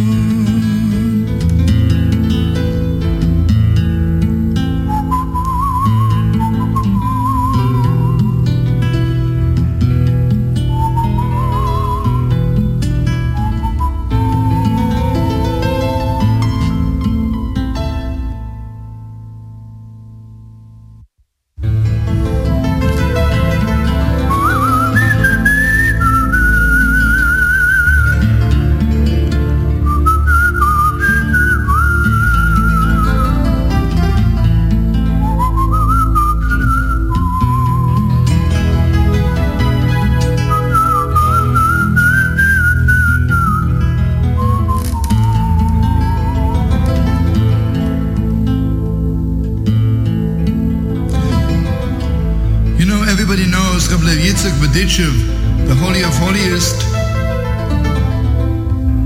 One of his Chassidim came to him and says, Rebbe, I have to go to Lublin, I need a passport.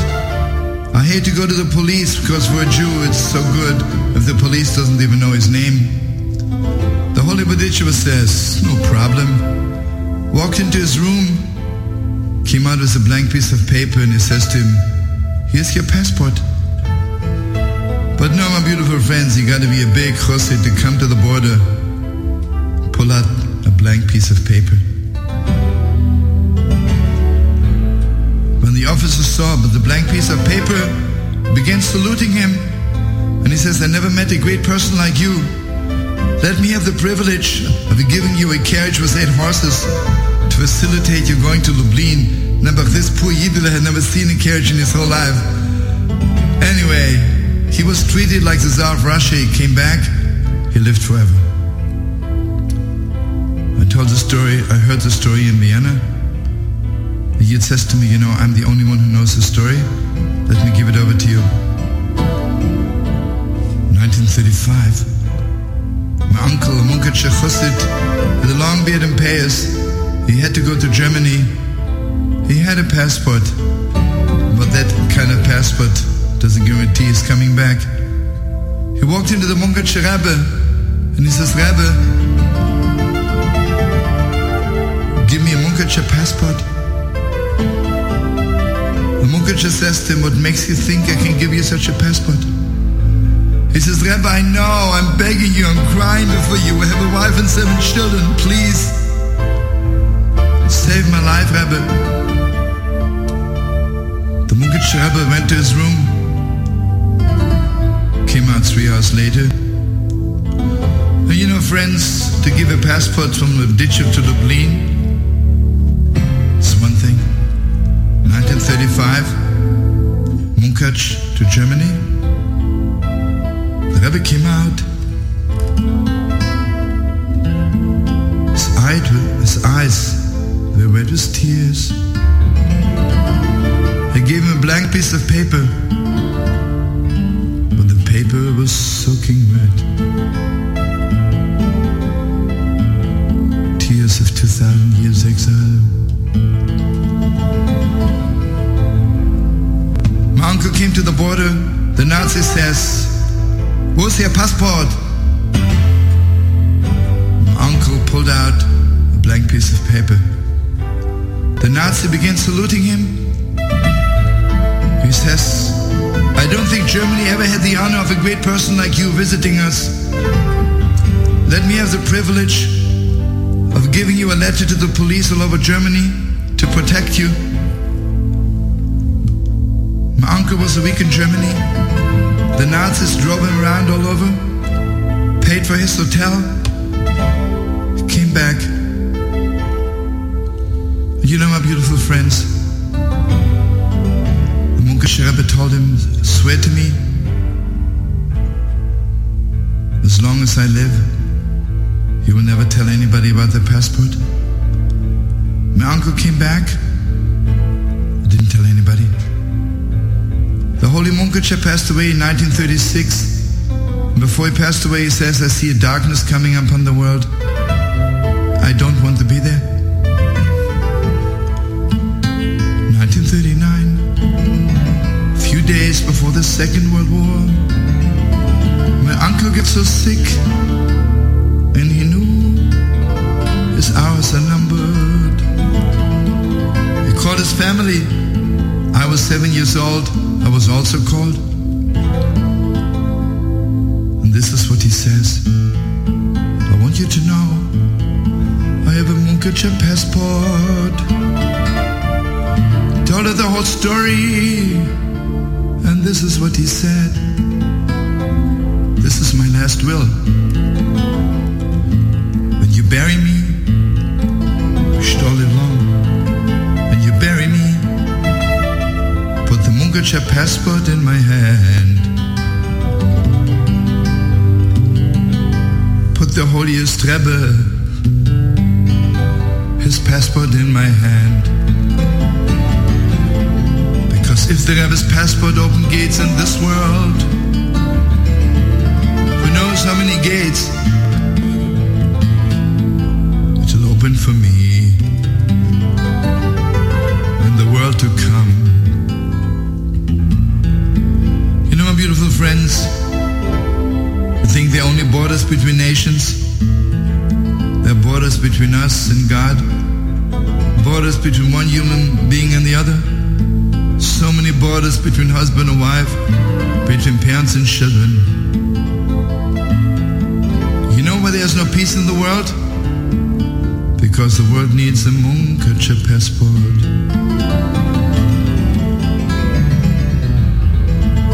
I want you to know, the Torah is so holy, we celebrate Shavuos, we celebrate Yom Kippur. But you know what I need? I need a passport. So on Simos Torah, take out the Torah, I'm not reading it. It's just blank. On Simos Torah, God gives me the Munkacher passport. Have you ever danced Simos Torah? Have you ever noticed people who dance? There's no borders between them. No borders between them and their children. No borders between rich and poor. You know, when people get married, the beginning of the ceremony is the groom puts the veil over the eyes of his beautiful bride. You know what he's giving her?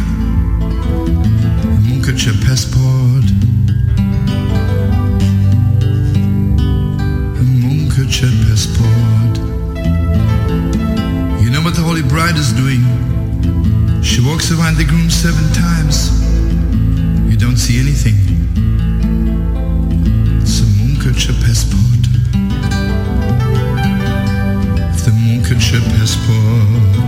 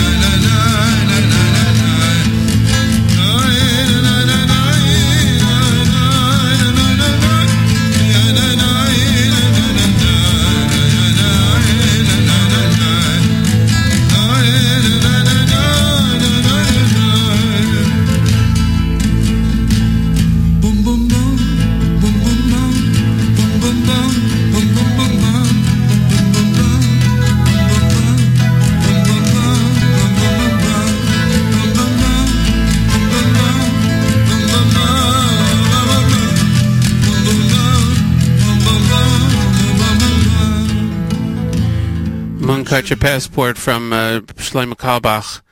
Greatest stories here on the JM and the AM. Matis Weingast with you, and we're getting ready to play our last segments of songs from Shlomo Carlebach. We're going to end off with the Schwarze Wolf and the song Nachmu Nachmu Ami. Coming up in just a moment, final reminders of the Morning Greet programming continues all day long here on the stream on the Nachum Segal Network. We're live lunch with Avrami today, 12 p.m., as he transitions into a great Jewish music post Tisha B'Av programming. Nachum will be in broadcasting from Israel tomorrow, and he'll be with Yom NCSY in Ranana, and then he'll be with the NCSY summer programs in Beit Shemesh on Friday, so that's something to look forward to, of course. And let's see, final Mazel Tov to Nachum and Stacy's friends, the Kaplans of the Lower East Side, on the upcoming wedding of Tziona and Avram Eliezer. So we wish them a Mazel Tov, and to the Siegel family on that. And also, as I mentioned earlier, there's some programs coming up later this week. Tomorrow night, there will be AFC's presentation of the Vladimir Zev Jabotinsky Memorial Tribute. That's taking place at the Park East Synagogue, 7:30 tomorrow, featuring Danny Dayan and David Hatuel And then on Shabbos, Young Israel Kew Gardens Hills presents Rabbi Aaron Rokefet Rothkopf with two times the speaking on Shabbos afternoon. We're going to go now to Schwarze Wolf and Nachamu to end up our programming this morning here on JM in the AM.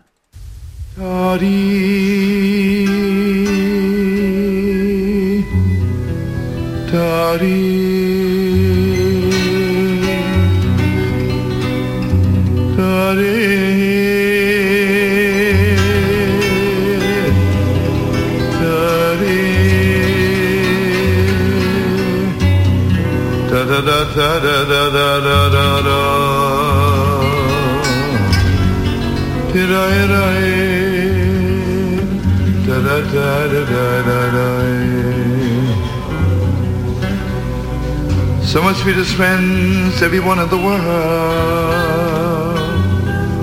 heard of the Koznitz Magid, the holy, the exalted, the deep, the tremendous. May his memory be a blessing for all of Israel.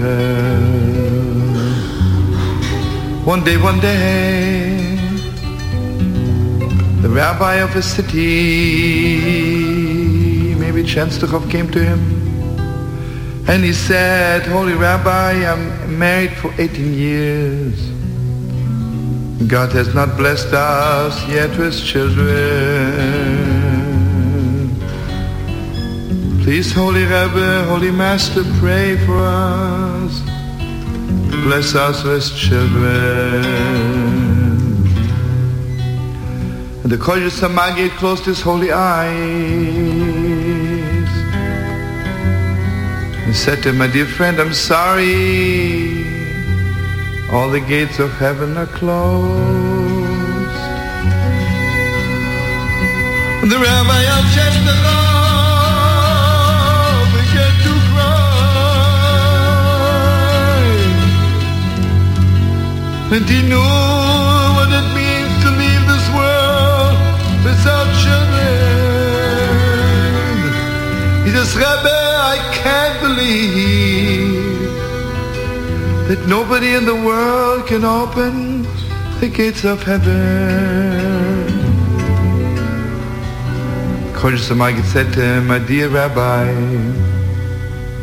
do you know by any chance, in your city there is a Yidele by the name Schwarze Wolf?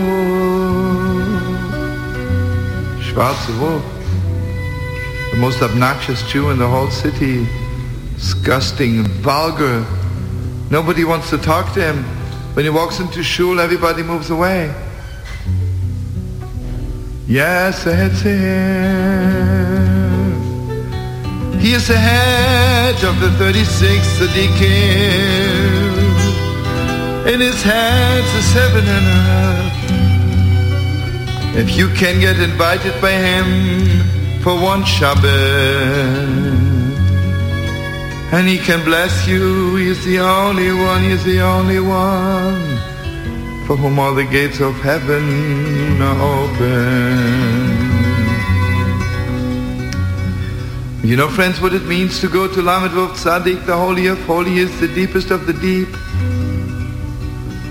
So the Rabbi of Chenstochov came home, he prepared himself, he recited the Psalms, and Mamash repented, and he promised God everything in the world.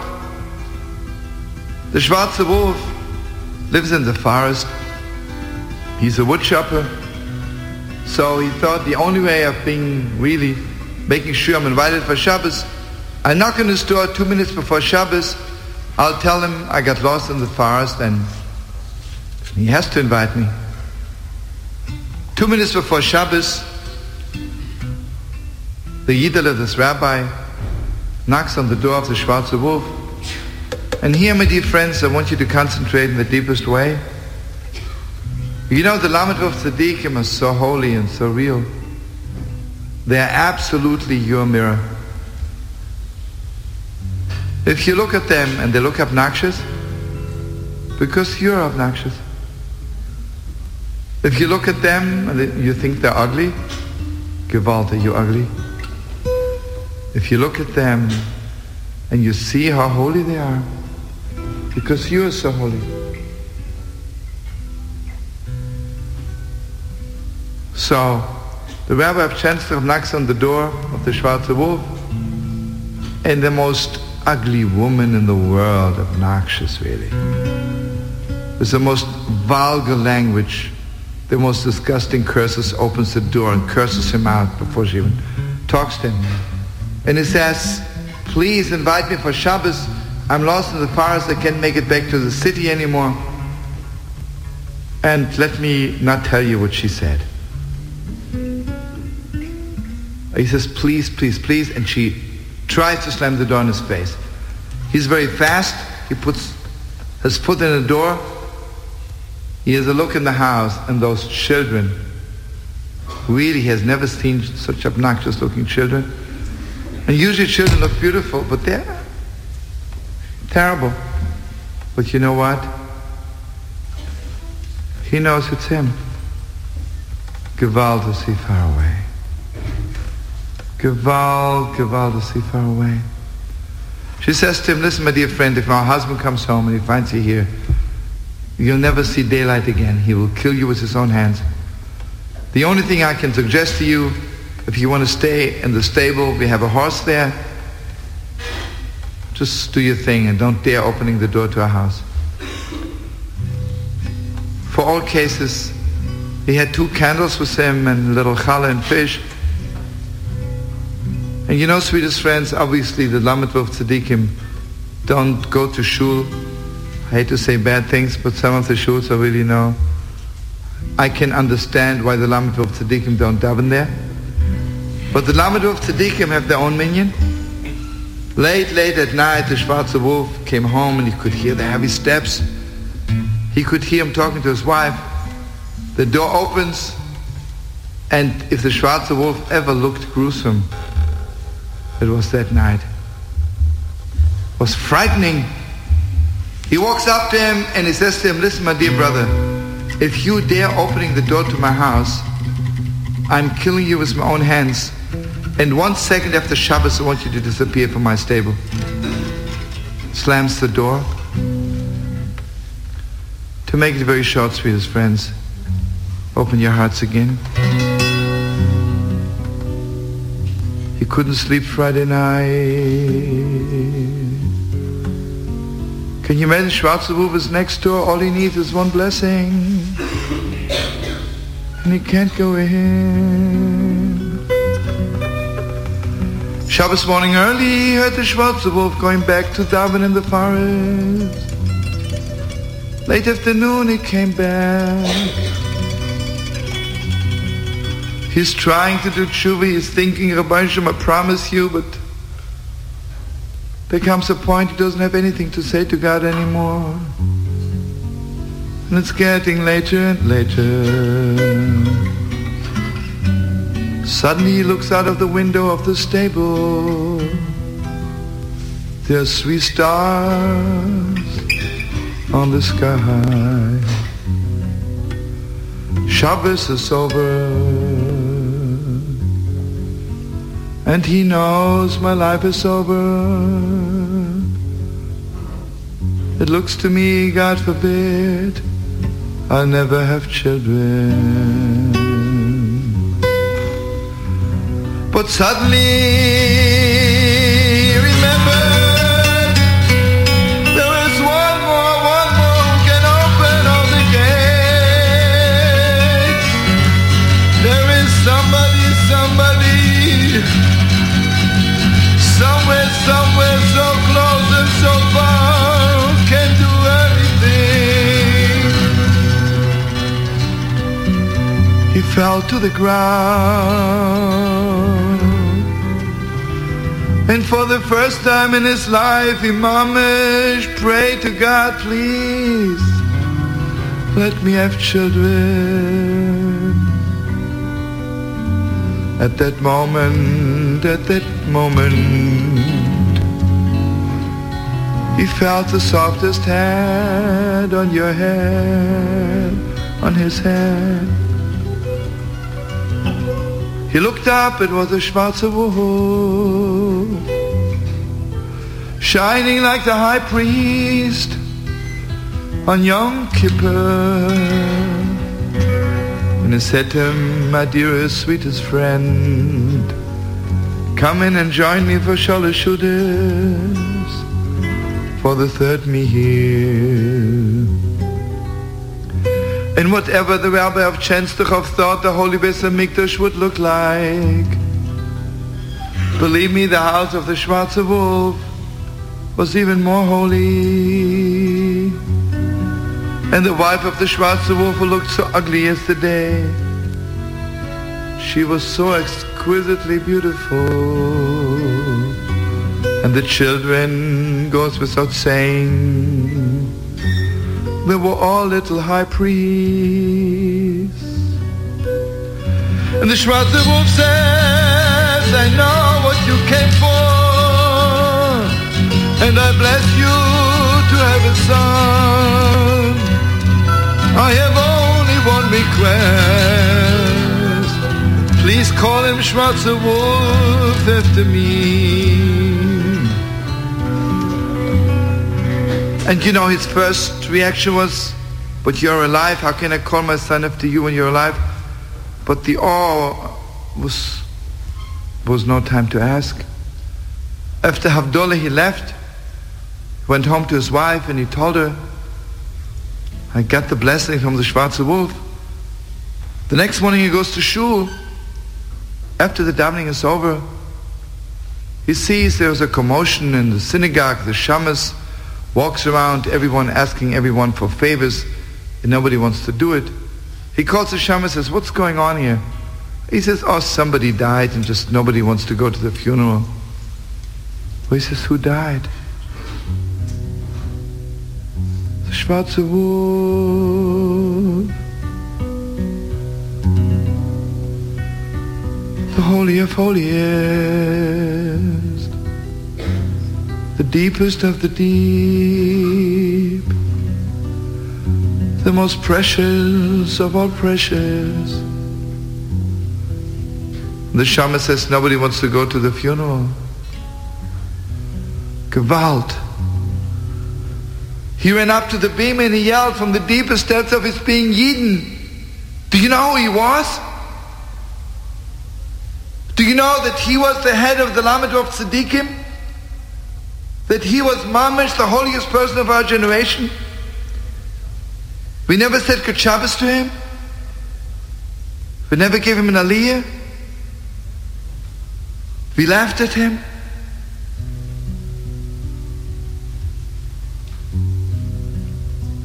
Listen to me, friends. This was 180 years ago. A long time after. Many tears after. A lot of Jewish blood after. 1944, the Holy Rebbe of Belz came to this holy land. And the first Shabbos in Tel Aviv, everybody knows in Belz, people put bottles of wine and beer on the table. Everybody gets a glass of wine. You walk up to the Rebbe, tell him your name and your father's name or your mother's name, and the Rebbe blesses you. There was an old Yidele, very old Yidele, and two people were holding him. He made his way to the Belzer Rebbe, and the Belzer Rebbe says to him, my Taira Zisa Yid, my precious brother, what is your name? And he says, my name is Schwarze Wolf Ben Chana. The Belzer Rebbe says to him, are you the grandson of the first Schwarze Wolf who was called after the Lamed Wolf Tzaddik? And says, Rebbe, you know the story? And the Belzer Rebbe says, yes, Heiliger Schwarze Wolf. I know the story, but nobody ever will remember unless you do me a favor. And he said to the Yidden, please lift up this old Yidele, he was maybe 100 years old, lift him up and sit him on the table Let him tell all the Yidden who are here, so in order that the story should be remembered. You know, my most darling friends, I had the privilege of hearing the story from a person who was the first Friday night in bells. This is not the end yet. 5 years ago, I had the privilege of giving a concert in Ohel Shem in Tel Aviv. And out of nowhere, I remembered the story of the Schwarze Wolf, and I told the story to the people. Suddenly in the last row, somebody begins to wave his hand. And he says to the people, I want you to know,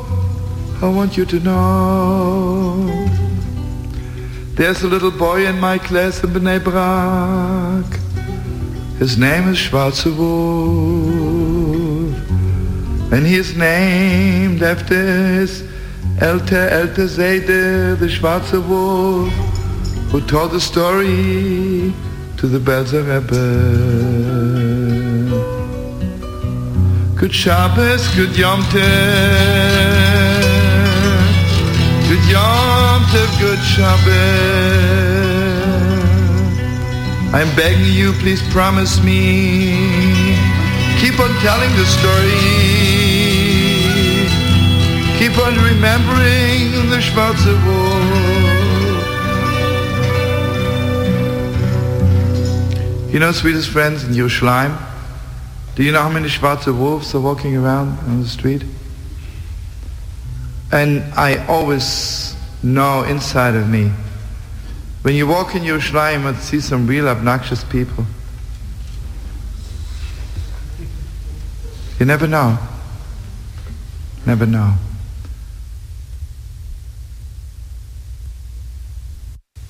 I'd like to sing one more little bit sad song, a little bit happy both. Lekovitz is Shabbos. Give me how many, friends, give me how many, hold on to the last note. Can you imagine? Can you visualize? Can you think about 2,400 years ago, somewhere on a street corner in the holy city, Yerushalayim. And maybe, it was on Motzei Shabbos. Yeshaya Noveh, the holy prophet Isaiah, came down somewhere from the Harabayim.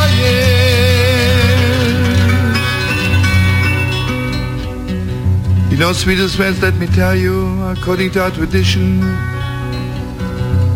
everybody knows that the Haftorah, the portion of the prophet we read after a certain portion of the Torah. That means that the prophet prophesied this on that Motzei Shabbos of the portion of that we hear. We start getting involved in the depths of it right now. So Shabbos was Chanan.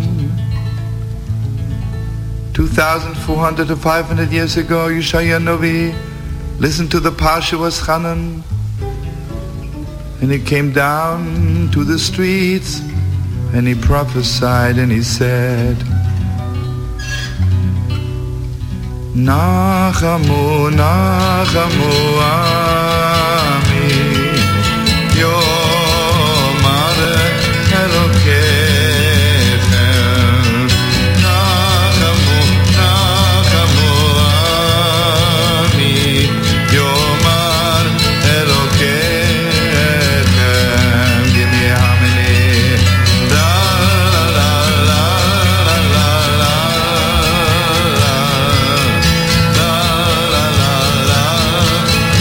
Da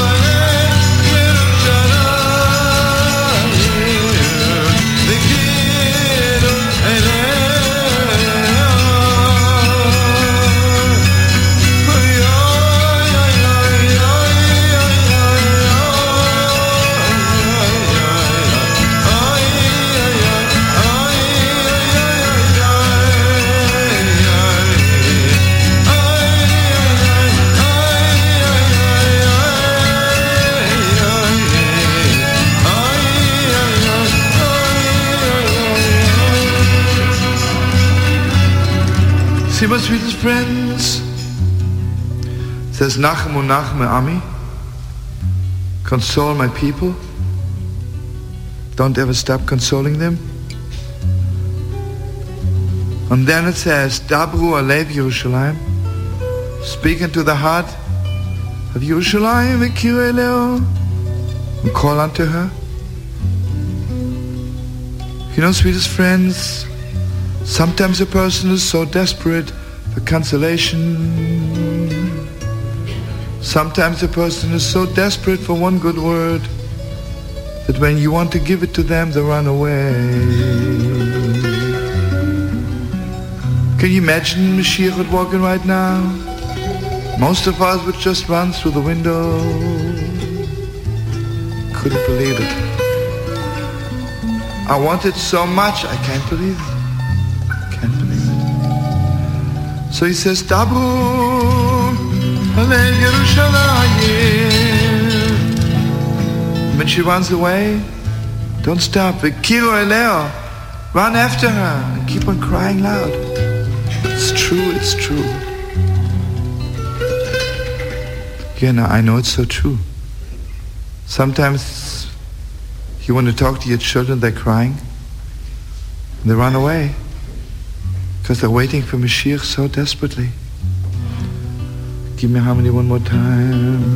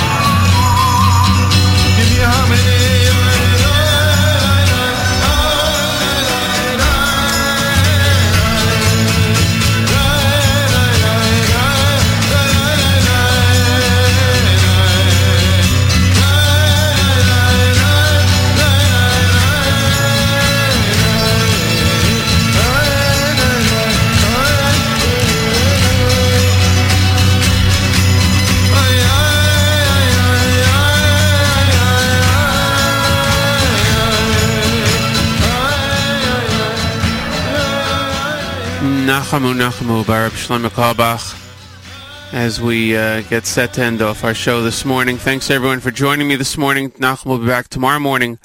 He'll be with the Yom NCSY in Renana, and then Friday with the NCSY summer programs. Thanks everyone again for joining us. Great programming continues all day long, including live lunch with host Avrami at noon today. Take care everyone. Have a great day from all of us here at JM in the AM.